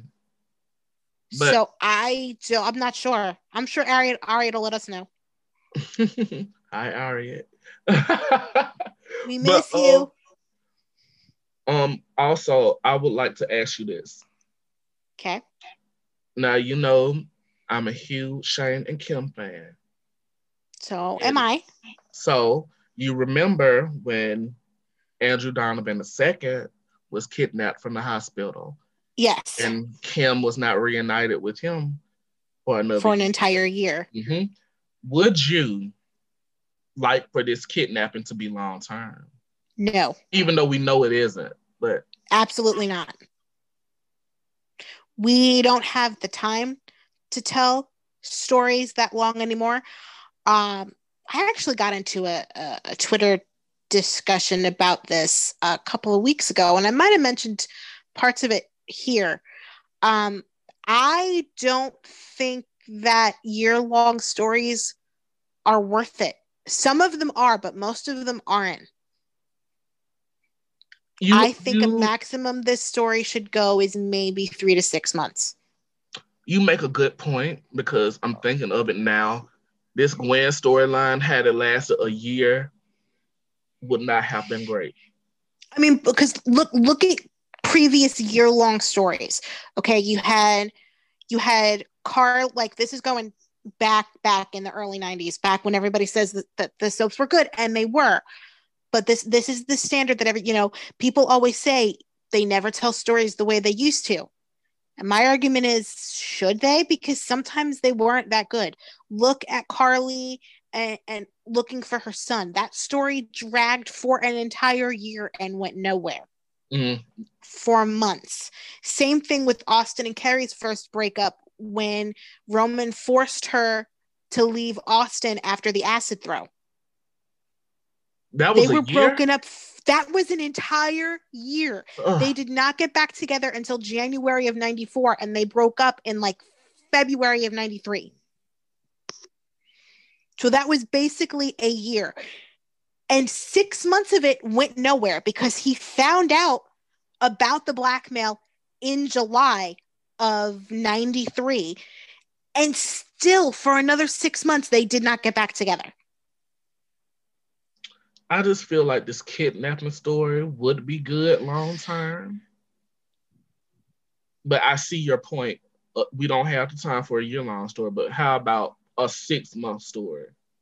I say 3 to 6 months. We already know that this is at least going to go into March because Jackie Harry's character is going to somehow tie into this. Yes. So do you think that's long enough, though? Depending on where it goes, possibly. Now, what if Vivian is going to try to sell these babies on the black market and Paulina ends up raising them? Because you remember when when Andrew was kidnapped, he actually was in Salem for like 3 to 6 months being raised. I forget the character name, but he was played by Robert S. Woods. I remember. Yes. And it got ridiculous to me because like Kim never actually saw her kid for the longest time. I hate to say this, but that's definitely not going to happen because remember in Friday's scene, Dr. Rayner asked Yvonne, are you going to sell these babies on the black market? Oh, that's true. Said no. That would make great story and a great throwback to history, but it's not going to happen. I guess we'll just have to watch and see. So what do we think Vivian's plan is then? I mean, she's like, what, 70, 80 years old? Do we actually picture her raising babies? Well, come on. Even back in the 90s, she wasn't going to raise Philip. Well, They have no, but nannies for that, dear. no, but she did want to. I mean, she did raise little Nikki Alamain, but I mean, do, do we? I'm just trying to figure out what her end game is. Besides, I mean, obviously, it's to torture Lonnie, which makes complete sense, and I have no issue with that. I'm just trying to figure out what she's actually going to do with the twins. Well, I look at it like this. I see it as you took my son, so I'm going to take your son. And your daughter is an added bonus. It gives me a chance to raise the twins that I Yeah, never I got to feel raise. like the motivation is I didn't get to raise my boys like my twins, so I'm going to take yours. That's how I look at it. But I don't know. I'm picturing Vivian raising babies, and it's just an image that doesn't compute. I see Vivian hiring nannies and making Yvonne take care of the twins. It's going to be interesting to see where this story goes. I can't, Yvonne, darling, I'm getting a facial. Could you please go feed the babies? Oh my God. Could you imagine? Like, I cannot wait to see Linda Dano on our screens. I'm so excited. I am too, but it's time to move on to the next story. The DeMera dynasty is over, y'all. It's a Oh, wrap. this was so good. Abigail desperately wants Gwen out of the mansion and visits Jack and Jennifer until she does. Meanwhile, Chad confesses of his slip up to Kate, and Kate, surprisingly, convinces him to tell the truth. Lastly, Abigail comes home and Gwen confesses to sleeping with Chad, and it leads to the most epic confrontation we have seen on Days in a minute. Marci Miller is every damn thing. She was amazing. Marci Miller is my Abigail now. Oh yeah. Signed, sealed, delivered, she's ours. I mean, yes, all the way. And I loved Kate and I liked Marci. Marci was kind of always the more mature Abby to me, and she always kind of represented the perfect mix of her parents to me. Mm-hmm. But now, like, I liked her before. I love her now. Like, oh my God. Okay. I want to point out on the confrontation scenes between Gwen and Abby. I don't know who in the writer's room has been watching Dynasty reruns, but this was Dynasty. Let me explain. The blonde, angelic Abigail represents Crystal, and the spunky British brunette is Alexis Carrington Colby, aka Gwen. And I also like to point out, looked at it this way. A lot of people we're saying that Abigail won that fight in confrontation, but she won it with hands. When it comes to witty barbs and dialogue, that was all Gwen. Gwen was hitting her with the punches left, right. And it reminded me of old school. If you've never seen Dynasty, I definitely recommend it for one. It's on Amazon Prime, get into it. But it was very old school Alexis Crystal vibes. You know, back then, Joan Collins had all the witty barbs and she could cut you with her tongue, whereas Crystal Carrington, aka Linda Evans, she had the hand. So she was always the first to go to for a slap. And I really enjoyed it. It gave me old Dynasty vibes, two women arguing in a mansion and it leads to a slap. It was very old soap. It was so good. And can I just say, I'm enjoying Gwen a lot more now that she is embracing her villainy. Yes. Like, literally, the facade came off and she just basically said, yeah, I'm that bitch and I'm trying to wreck your life, but I'm not going to tell you why. But yes, I'm trying to destroy you. And I've been here for it ever since. I'm here for we're actually getting closer and closer to knowing why she's doing this. So it was, the story is getting good. It's getting very good. I don't think the full reason is going to be out next week. I think the secret that might get exposed. Well, okay, I think it is going to come out partially, but I think the big secret that Gwen is going to reveal is going to be that she drugged Abigail. I hope not, because No, because Rolf tells Chad what Gwen's secret is. That's coming up. But I'm trying to figure out how he gets there, and the only way I can see him going there to confront him about Gwen is if he knows that Gwen drugged Abby and got the drug from him. Well, I mean, go ahead. My thing is her reasoning and her motives need to come out now before they. I think it is. Everyone. It's just not coming from Gwen. Chad, okay. Rolf is going to tell Chad Gwen's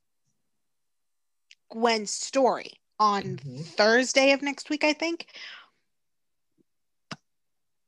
But I don't think the secret we're going to get is I don't think we're going to get Gwen's motivations from Gwen. I think we're going to get it as Chad hears it.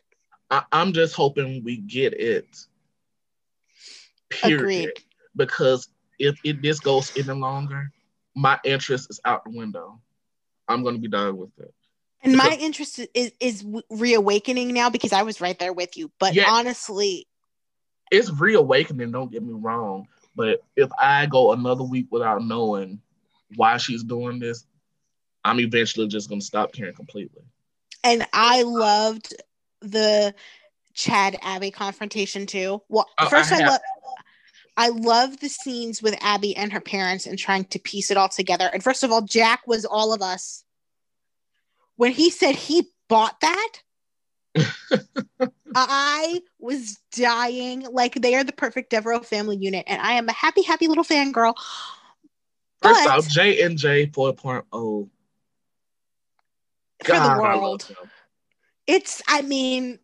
I just smile and am happy. And look, it really doesn't take much to put me in my fangirl happy place. It really doesn't. But it's more perfect than I ever could have imagined. And I just love it. I love seeing them as a family unit. I love seeing Abigail strong. Yeah. I was just about to get to that. Because, they write Marcy Miller as the strong, unstable Abigail. But now we're seeing she ain't going nowhere. She is not crazy. She's got it all together. She just wants to throw the bitch out of her house, and I'm here and she won't leave. But as for J&J 4.0, Katie McLean and Matthew Ashford have chemistry. They do. It's so good. Now. And it's the little things. There was a moment when they were talking to Abigail that she just kind of leaned back and leaned into Jack. Mm-hmm. And I was swooning so hard. No, to me, the end where Abigail's getting ready to leave and they try to go with her. They looked at each other. Yes. I half expected them to wait 5 seconds and then follow out behind her. They looked at each other and Jack was like, I don't like what's going to happen. She said, me either. And she kind of leans back into him and he grabs her shoulder. Is Katie McLean on contract? Are we keeping her for good? Hope so. She's replacing a contract character, so I'm assuming there's a contract involved, but I don't know. I'm hoping we get her until Jennifer Horton Devereaux is done. Honestly, meaning I want her to grow old into the role. You want her to stick around permanently, and I kind of think I do too, because I think honestly that realistically, I don't see Missy Reeves being open to traveling back and forth as long as the COVID numbers in LA are what they are. Honestly, after everything that happened over the summer, I don't think she wants to come back at this point because she knows. I wouldn't doubt it either because they're she knows she's pissed a lot of people. Yeah, because Days is a very Days is a very liberal cast. venture to say one of the more liberal. Yes, I would say that. It's neck and neck between them and The Bold and the Beautiful. Yeah, I don't follow the CBS actors close enough to know what their political leanings are, but I will say that Days is definitely the most liberal of the two that I watch. Mm-hmm. So I could see that she wouldn't necessarily want to be back in an environment where she knows she won't necessarily be welcomed. Exactly. She's shown her hand, and now everybody knows the type of person she is. So her coming back is probably gonna be a no-go. I mean, I do love Matt and Missy's chemistry. I always will. They will always be my ideal Jack and Jennifer. I'm not going to lie. But Katie, if we were going to have a recast, which we are, Katie is perfect.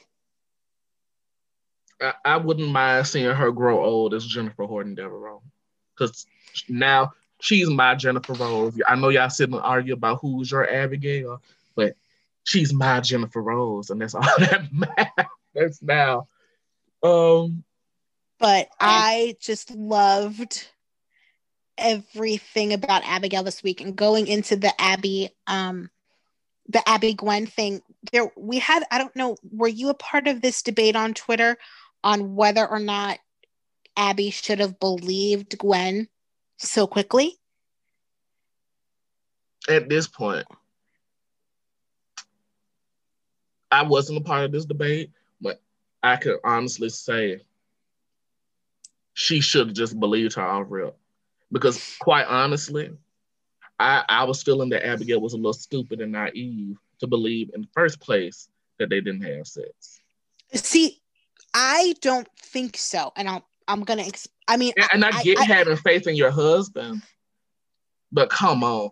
But here's the thing, though. It wasn't until she heard what Chad actually thought that changed her mind. That was the trigger. And I think that was the moment she knew for sure that Gwen was telling the truth. Yes. When she thought that Chad still had faith in her and still believed in her, she never would believe in a million years that the man who believed in her would cheat on her. Knowing that that man is not currently who her husband is made it very easy for her to believe her.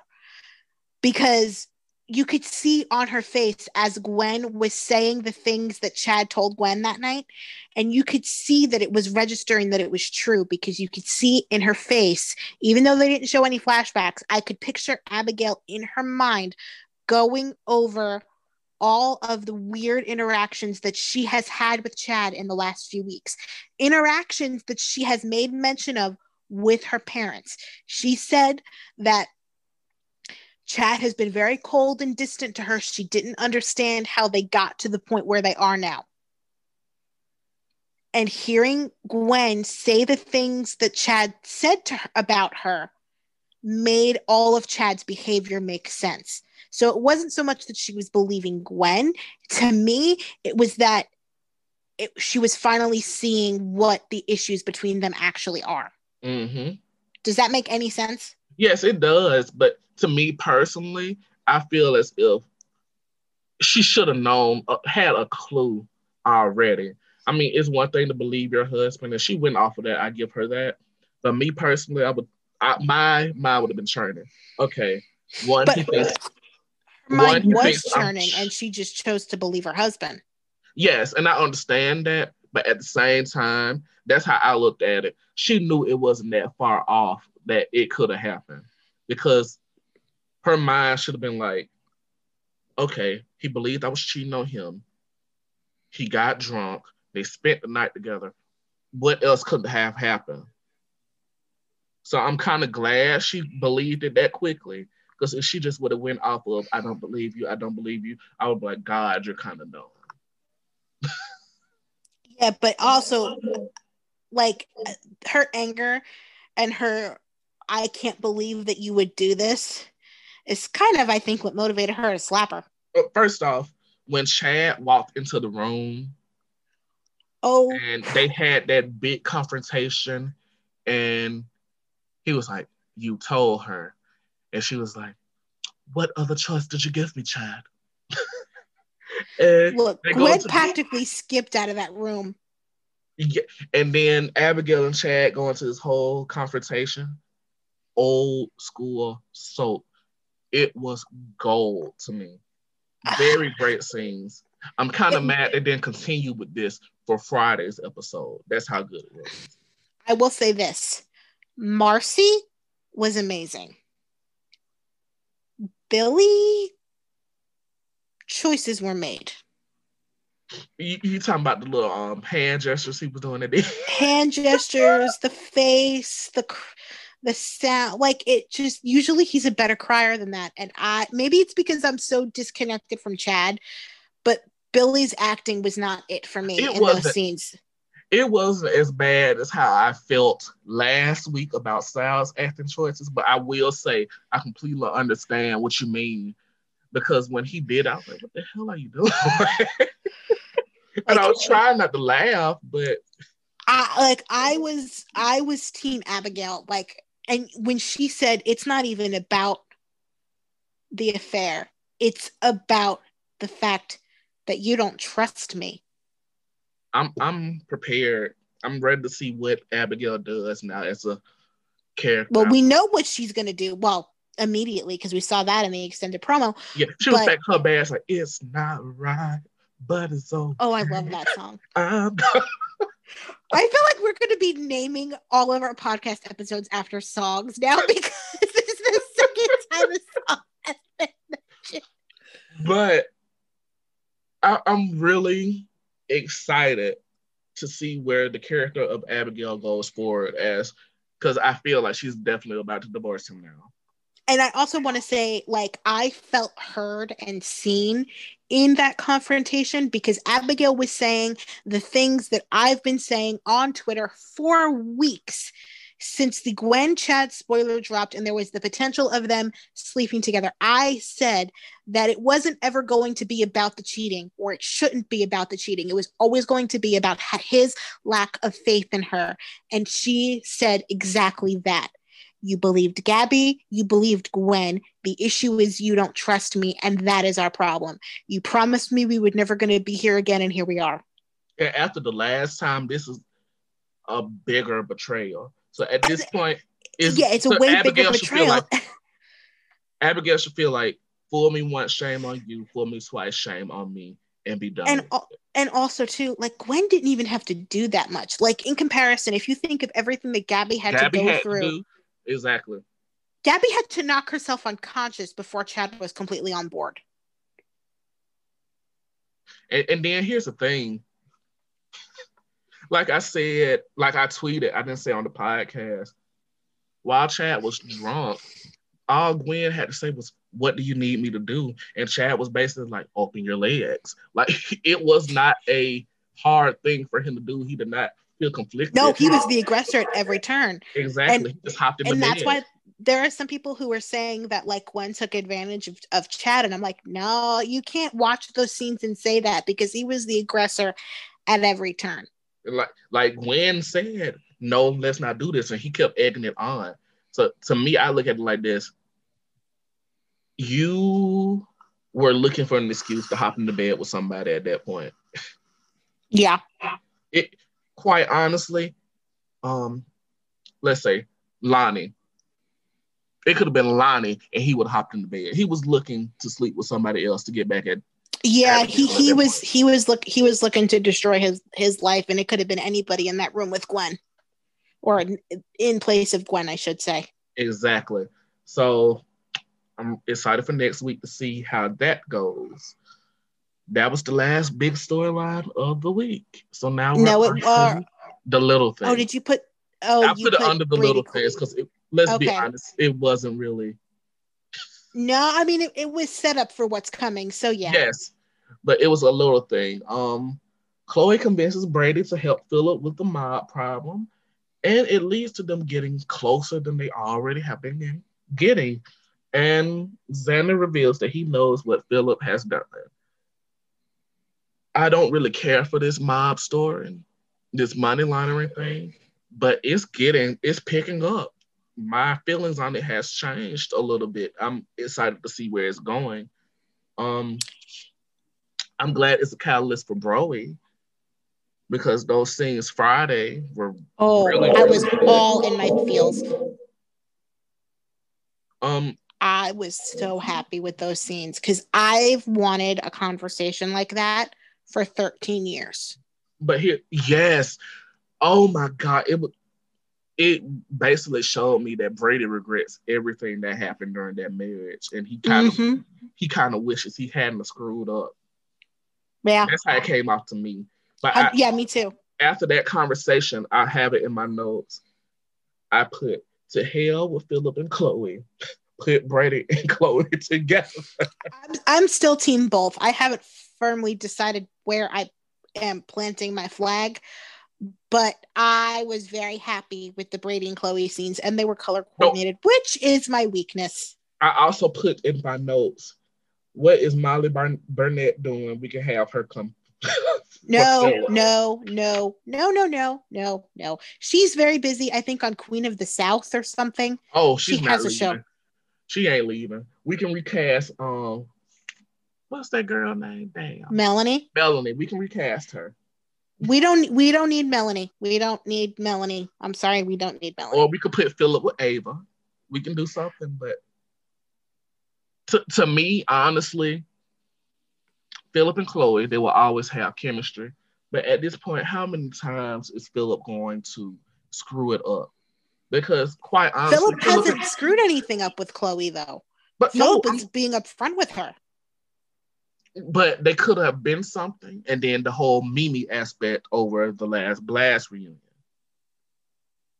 I mean, yeah, but that was more so out of fear than anything. I understood that, but I'm interested to see where that story goes, particularly next week. If not next week, the week after, knowing what's coming. I'm very intrigued, and I do think that the scene with Brady and Chloe in the extended promo that we saw. Yes. I feel like it's gonna give us a bunch of sparks. Well, it's gonna be the catalyst to something, because I don't know if you saw this, but Brady's about to get shot. I've heard murmurings on it, but I didn't really see a lot on it. So what I'm so, and this is going to tie into the Xander thing. It's fuck Xander forever for me right now. If Xander doesn't pay dearly for what is about to happen, like, he is on my permanent shit list, because what he did in dissolving the shell company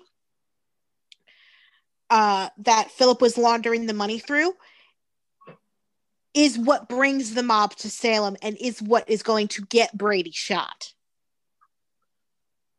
I'm getting real tired of them making Xander an accidental idiot. No. This wasn't accidental idiocy. He did this shit on purpose, and you could see it the scenes with Philip. I mean, yes, he did it on purpose, but he had no clue that the mob was involved. Yes, he did. He knew. It was Ava. That's all he knew. As in, they would have killed Philip. Because he knew, good and well. And the minute he found out, when Philip left that room, did you not catch the smirk on his face? No, I didn't. He literally, go back and watch the last scene they had on Friday. As he's leaving, you literally see him smirking at the idea that Philip is going to die because of what he did. Okay, so if that's the case, this story is about to heat up. Because once Victor finds out, all hell is going to break loose for Xander. Victor, John, Kristen, Xander has already not paid for a multitude of sins. He didn't pay anything having to do with the baby switch. He never paid for shooting Marlena. This is the second time. It's going to ruin him and Sarah as well. He's not going to have anybody left at this point, especially after, because, Brady and Sarah are really good friends at this point. And this is the second time that Brady will have gotten shot because of Xander. See, now it's not a little thing anymore. It's gonna it's gonna lead on to a big bad story, and I cannot And wait. considering what Kristen's reaction is going to be, because she does not take the news that Brady got shot very well at all. Like, I think Tony is visiting her at the time she finds out, and she's going to take Tony hostage in the prison.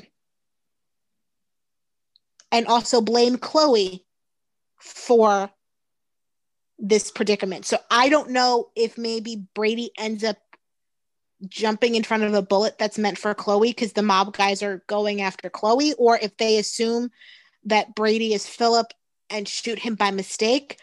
But it's about to get very interesting.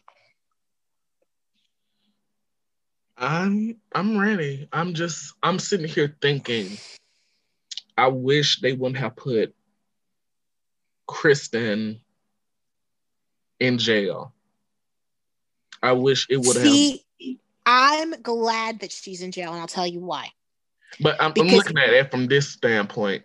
I wish she would have went on the run again by herself and then start hearing all these tidbits and then come back to Salem and start raising hell with Xander and Chloe. The only way to get Crazy Kristen back is to have Kristen basically in a cage, in captivity, unable to do anything for the man that she loves. That's going to make her snap quicker than anything. If she could just freely come back to Salem, all she would do is weep and cry. No, but I'm saying she doesn't come back until after Brady is shot. That's my point, though. All she would do is cry by his bedside. The fact that No. Let me get to that. I'm saying as she comes back, yeah, she cries a little bit, but then she goes after Xander when she figured out. No, she goes after Chloe first because she saw that picture online. They can do a flashback of that. She saw that picture online. She goes after Chloe, and with that confrontation with Chloe, she finds out all the things that happened with the mob and everything. So then she goes after Philip and Xander because she feels like it's both of their fault. See, in a perfect world, that would make great sense. However, we don't live there. And that is not what Days would do if Kristen was free. If Kristen was free, she would literally be weeping at Brady's bedside. Keeping her locked up and away from Brady is the only way I can picture Crazy Kristen coming to the surface with the way that they have written her currently. I mean, yeah, it makes sense, but I just wish they didn't write her into the corner with jail. I mean, now we know that they can write it out of, but going into it, it was looking like, well, damn, what is she gonna do? She's in jail. Yeah, but honestly, I think it's not going to be a long term because even when she escapes, she's going to have to go right back. I think putting her in jail was their way of kind of reawakening the Kristen that we want to see. Mm-hmm. Because as long as she's free and she gets to be happy with Brady, we're never going to get the Crazy Kristen back. But at the same time, it kind of writes them into a creative corner because that's going to be a short-term thing. If she gets caught again, if she's roaming around Salem. But Stacey's on contract, so you know that they're going to find a way out. Hopefully, but I'm looking at it as she's going to have to go back to jail eventually. Or there's going to be something, or she's going to manipulate her way out. She's going to blackmail her way out. Once Crazy Kristen is awakened, however you want to put that, it's going to be a lot harder to tame her. True, but I'm still, again, I like to look long-term with these stories. Yeah, it's going to be great to have Crazy Kristen back, but she's going to eventually get seen or caught by someone. And what are they going to throw her back in jail? But I think Crazy Kristen is going to leverage her way out so that she doesn't have to sneak around. That's the point.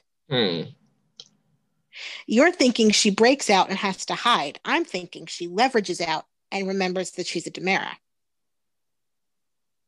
We'll see. I'm looking forward to that now. This story is really picking up. which is a first for me because I never like really went into a story hating it and then actually liking it. Well, I told you that it was going to be shifting in the next couple of weeks. You did, but that's all for this week, folks. It was miss a days, miss a lot. Like I said, um, it was a very good week. I'm excited to see what we go into. But now it's time for the good, the bad, and the ugly. My good would have to be the Abigail, Gwen, and Chad confrontation scenes. The bad, I would have to say the Claire, John, and Marlena scenes. Not for bad acting or a bad story. It was just I didn't like the whole Claire not trusting John and Marlena, be like, I don't believe you. Why are you telling me this? Why are you saying this type thing? And for me, the ugly would have to be the scenes where Julie attempts to help Ilani. They came off bad, racially toned death, and it ruins the character of Julie for me. Tony? My good was the Belle and Claire scenes on Friday. I think those were the kind of scenes that Belle and Claire really needed. A lot of Belle and Claire, since Belle has been back on the stint, has been very adversarial, even with Olivia and even especially with Isabel. It's always been more of them fighting and Claire not listening when Belle would talk. Mm-hmm. On Friday, you actually kind of saw them having a genuine conversation. You saw the thought process. You could actually see her being a methodical thinker like her mother. Like it, I just loved the whole feel of that scene. The fact that it was set in her bedroom and it was just very real and very realistic. I enjoyed that a lot. The bad for me was Steve Johnson. Yes. All things Steve Johnson. I just go away, get off my screen. Goodbye. And the ugly, there wasn't really anything super, super ugly for me. So I kind of went the superficial route. Whoever decided that it was a good idea to put a shard of glass in Kate's hair needs to be fired. It was distracting as hell. I'll see. This is where we're different, Tony. I was looking at the fire. I mean, her wacky, crazy outfits. They don't. Well, wait a minute. That was a good outfit. Hold on now, Tony. No, it was a good outfit, but like her outfits don't really register much for me because like she always wears things that are off center. Mm-hmm. So unless it's like hideous and like looks like she would dumpster diving in a bargain basement estate sale, I don't really pay attention to it. But her hair, because Kate was dressing down this week. She was looking good. Yeah, I always notice her hair because I always notice the blue streak. So I always go to the blue in her hair. I wish she stopped doing that. I wish Lauren Kosovo would stop doing that. But that I think started as like a cancer support thing. I'm not sure, and she just kind of kept it, and I don't mind it. But once I saw the blue in her hair, then my eye kind of traveled to the glass shard sticking out of her ponytail. Or at least that's what it looked like to me. And it was like literally an eyesore for the rest of the scene. And I couldn't focus on anything that was happening. Excuse me. Okay. Now, I texted you guys this since you brought up Kate. I tried not to bring her up because, I done brought her up 2 episodes now. But that little kiss between Jake and Kate, the little forehead kiss had me swooning. I loved it. It was for the first time in a long time, Kate looked vulnerable, and I loved that. That didn't register to me. I was like, yeah, okay, whatever. The look he gave Chad, and then the look he gave her, and the little kiss on the forehead, it gave me, you let me know if he gives you any trouble, huh? And it just really registered with me. I loved it. But now we are on to the good, Not the good, the bad, and the ugly. You're We just watching finished it that. wrong. Oh Lord. You're watching it wrong. You're watching it wrong. You're watching it wrong. You're watching it wrong. My you're watching it wrong goes out to this special tweeter. I'm not gonna put your name out there because you were dragged enough. Plus, you blocked me, so I can't, drag you the way I want to drag you. But the tweet states, Allie is one of the most chill rape victims I've seen on a soap in a while.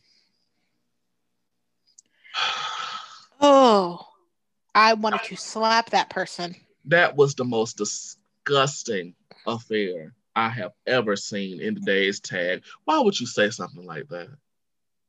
A woman at that. Why would a woman say that towards another woman character? I got nothing. Second off, what the hell are you watching? Because I did not see a chill thing at all. No, I see a person. I saw a woman frantically trying to figure out what was going on with her. Now, granted, she wasn't screaming, yelling, and kicking and screaming. You know what it is? They don't understand subtle and nuance, this person. They are so basic that they cannot comprehend complicated, nuanced performances. So if it is not blaringly loud, flashing like a neon sign in front of their face, it's not happening. I just don't get it. It seems like one moment you're mad because Lonnie is crying and not being a police officer when her babies were just kidnapped. And then Which, by the way, I loved the multitasking that she did. Lonnie managed to cry and be a functioning detective. So fuck all of you for saying that.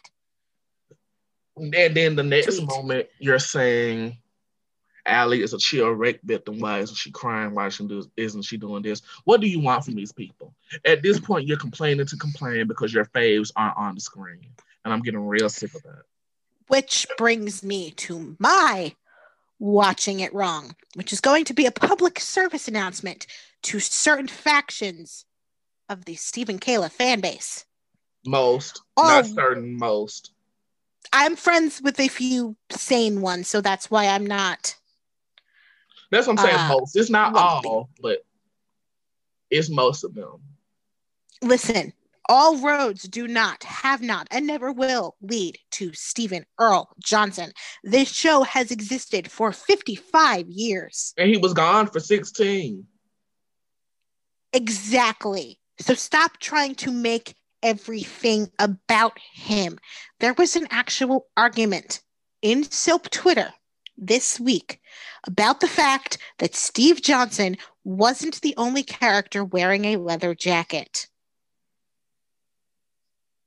Okay?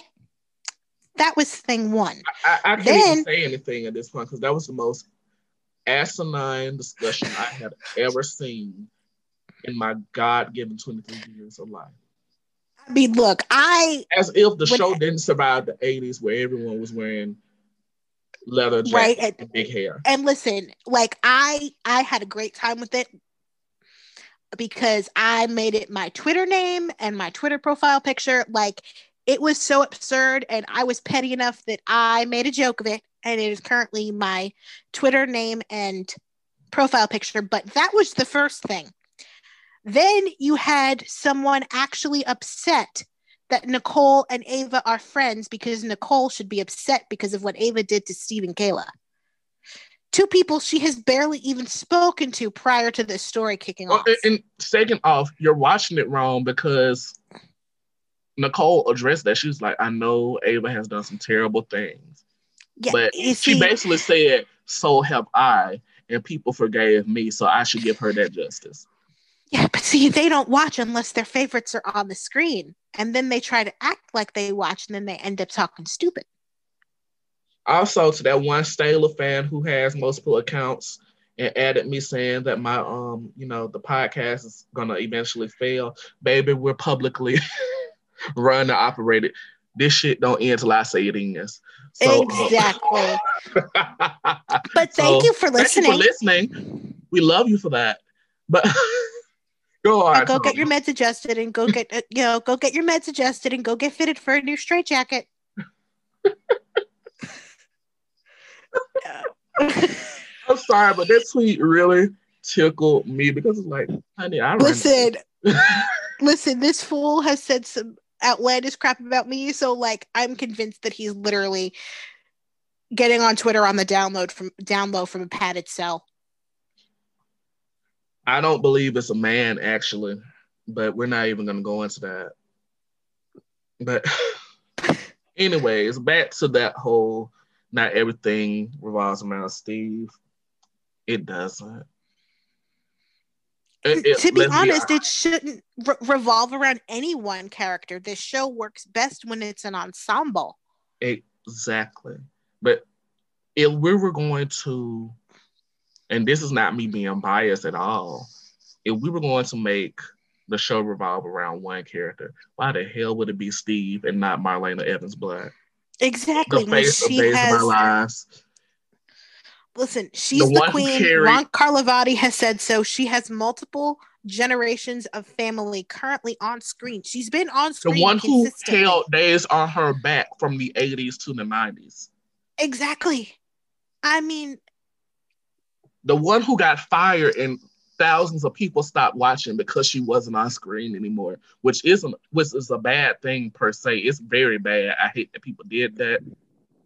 But come on. That shows you how much of an impact she has on this show. So why and people are big mad about it. If she isn't the center of the show, what the hell makes you think that Steve Johnson is? A character he may be the center of your universe.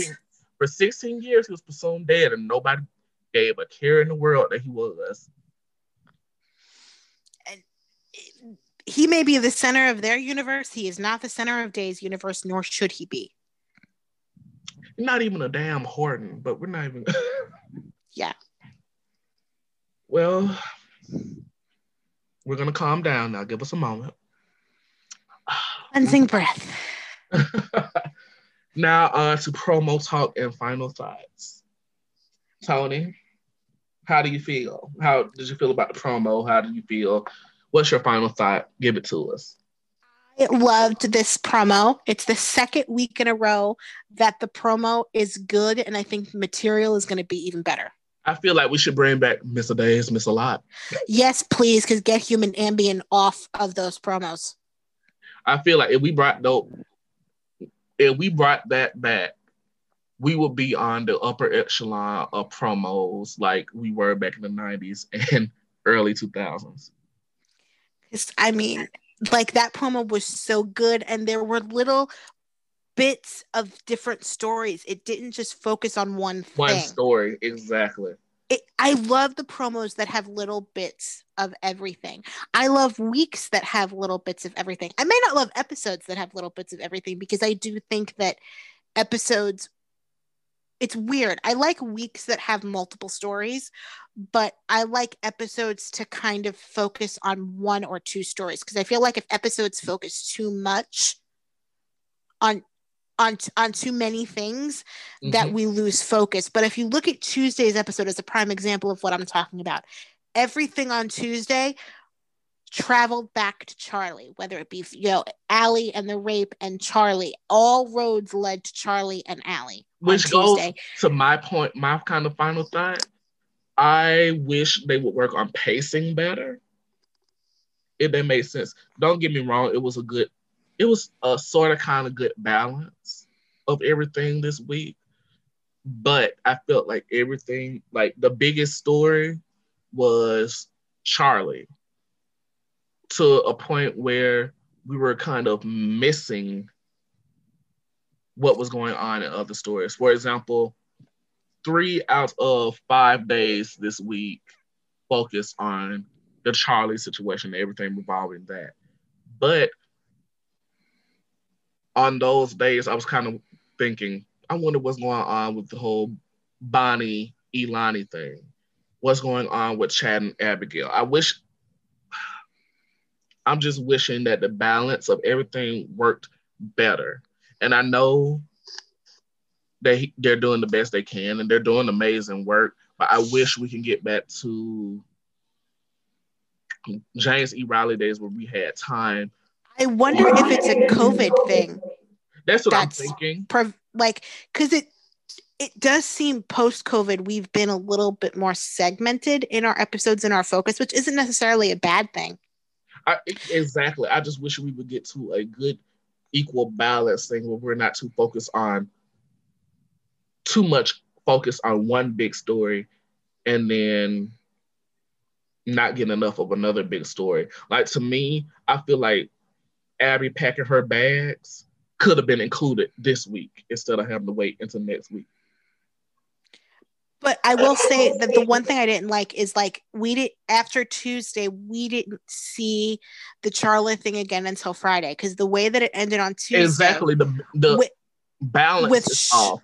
With Sean telling Claire that should have been picked up the next day, or that should not have aired on Tuesday and that should have aired on Thursday. Friday. Mm-hmm. Leading into, like, they could have just like paced it out differently. That's what I'm saying. The pacing is off. And that was an issue last week because it was so focused on Ava, Charlie, Allie, all that stuff. We saw the twins get kidnapped the Friday before, and we didn't hear anything else about that until like Thursday or Friday.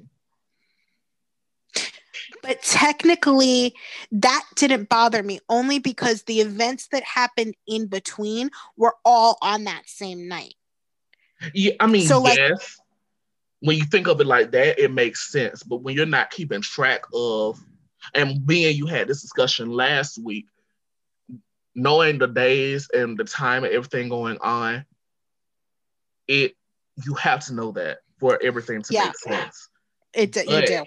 For the average viewer who doesn't know that, it comes off as like cringeworthy, because it seems as if, God, we done went 2-3 days without knowing what's happening, and you left a cliffhanger on the story. It's not one of those cliffhangers that should be left that long, if it makes sense. Right.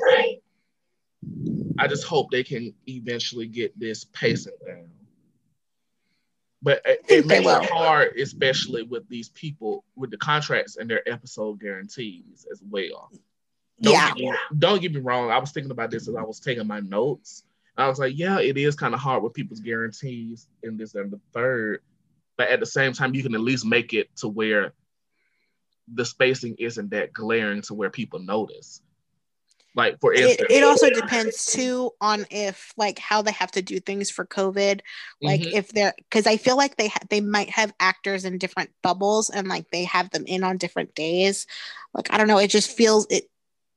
I feel like that they've been kind of doing the sole focus on certain stories or and certain this is not things. Me knocking them, because they're doing amazing work. It just no, absolutely. One of my little things. I'm just trying to logic my way out of it. Because it's happening more post-COVID than I've noticed before COVID. So I feel like it's how that they are able to safely produce their show. And if that's the thing that keeps the show on the air and keeps us in Salem as safely as possible, then you know what? I can live with it. Honestly, God knows they're probably not listening. But if somebody was to listen to this and this was explained, we would completely understand. Don't get me wrong. And this isn't me shitting on them or anything. I'm just saying, to me, what stood out the most was how, I wouldn't say bad, but how noticeable the spacing is when it didn't be that way. The pacing issues can be glaring, especially if you're invested in a particular story. Which is a good thing that we're noticing, because we're really into what's going on. We want to know more of what's going on in certain stories. Exactly. But as for promo talk with me, miss a day, miss a lot. I know I keep saying that, but this is what it feels like to me. It's picking up. I feel like that should be the phrase for this week's podcast. Yeah. I was thinking it's not right, but it's okay. But hey. No, not the title, the drink phrase.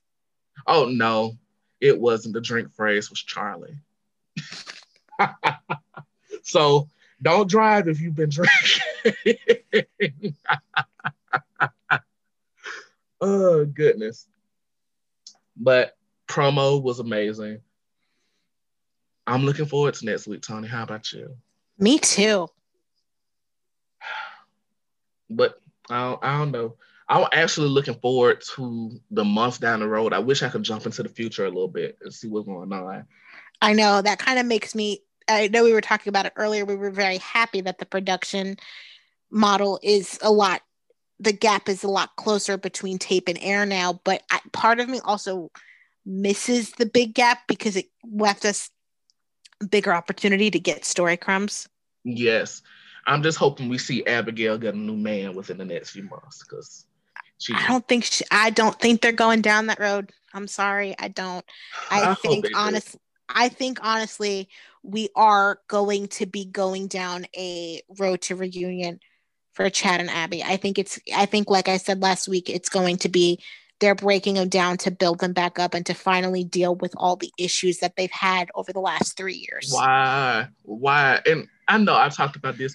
They make me fall in love with a character again, and then they do this backtracking when they shouldn't backtrack. Another example could be Claire. I fell in love with Claire again. But get rid of this singing career. Why are we going back to what was not working? Abigail. I want Abigail to be strong, and she's being strong by leaving Chad. Why would they go back to her and Chad again? It's just, and don't get me wrong, I see the appeal of Chad and Abigail. I'm not shitting on y'all ship. I love y'all ship. Chadby has come a long way. I know I've been accused of being, down on them or whatever. I still don't see it for them personally. But I mean, I like them as of who they are. I can respect them. But I don't know. We'll talk about this again next week. It's time to wrap it up. Yes. Any last words, Tony? Thank you for joining in on this crazy, crazy ride. I know we can tend to twist and turn and go all over the map, but we are really having a grand time doing this, and we hope you have a grand time listening. I'm going to eventually start a hotline. We're going to pull a Robin Strauss. I'm going to start a hotline and let y'all chime in with us. Actually, I've been thinking about this, me and Tony. Well, I haven't told Tony, but we're going to talk about this later. So I'm not going to give it away, but stay tuned, folks. Y'all might just be getting y'all opinions on here very, very soon. Well, that's enough for this week. That's enough for this week, folks. Thank y'all for joining, and we will see y'all again. Bye, everybody.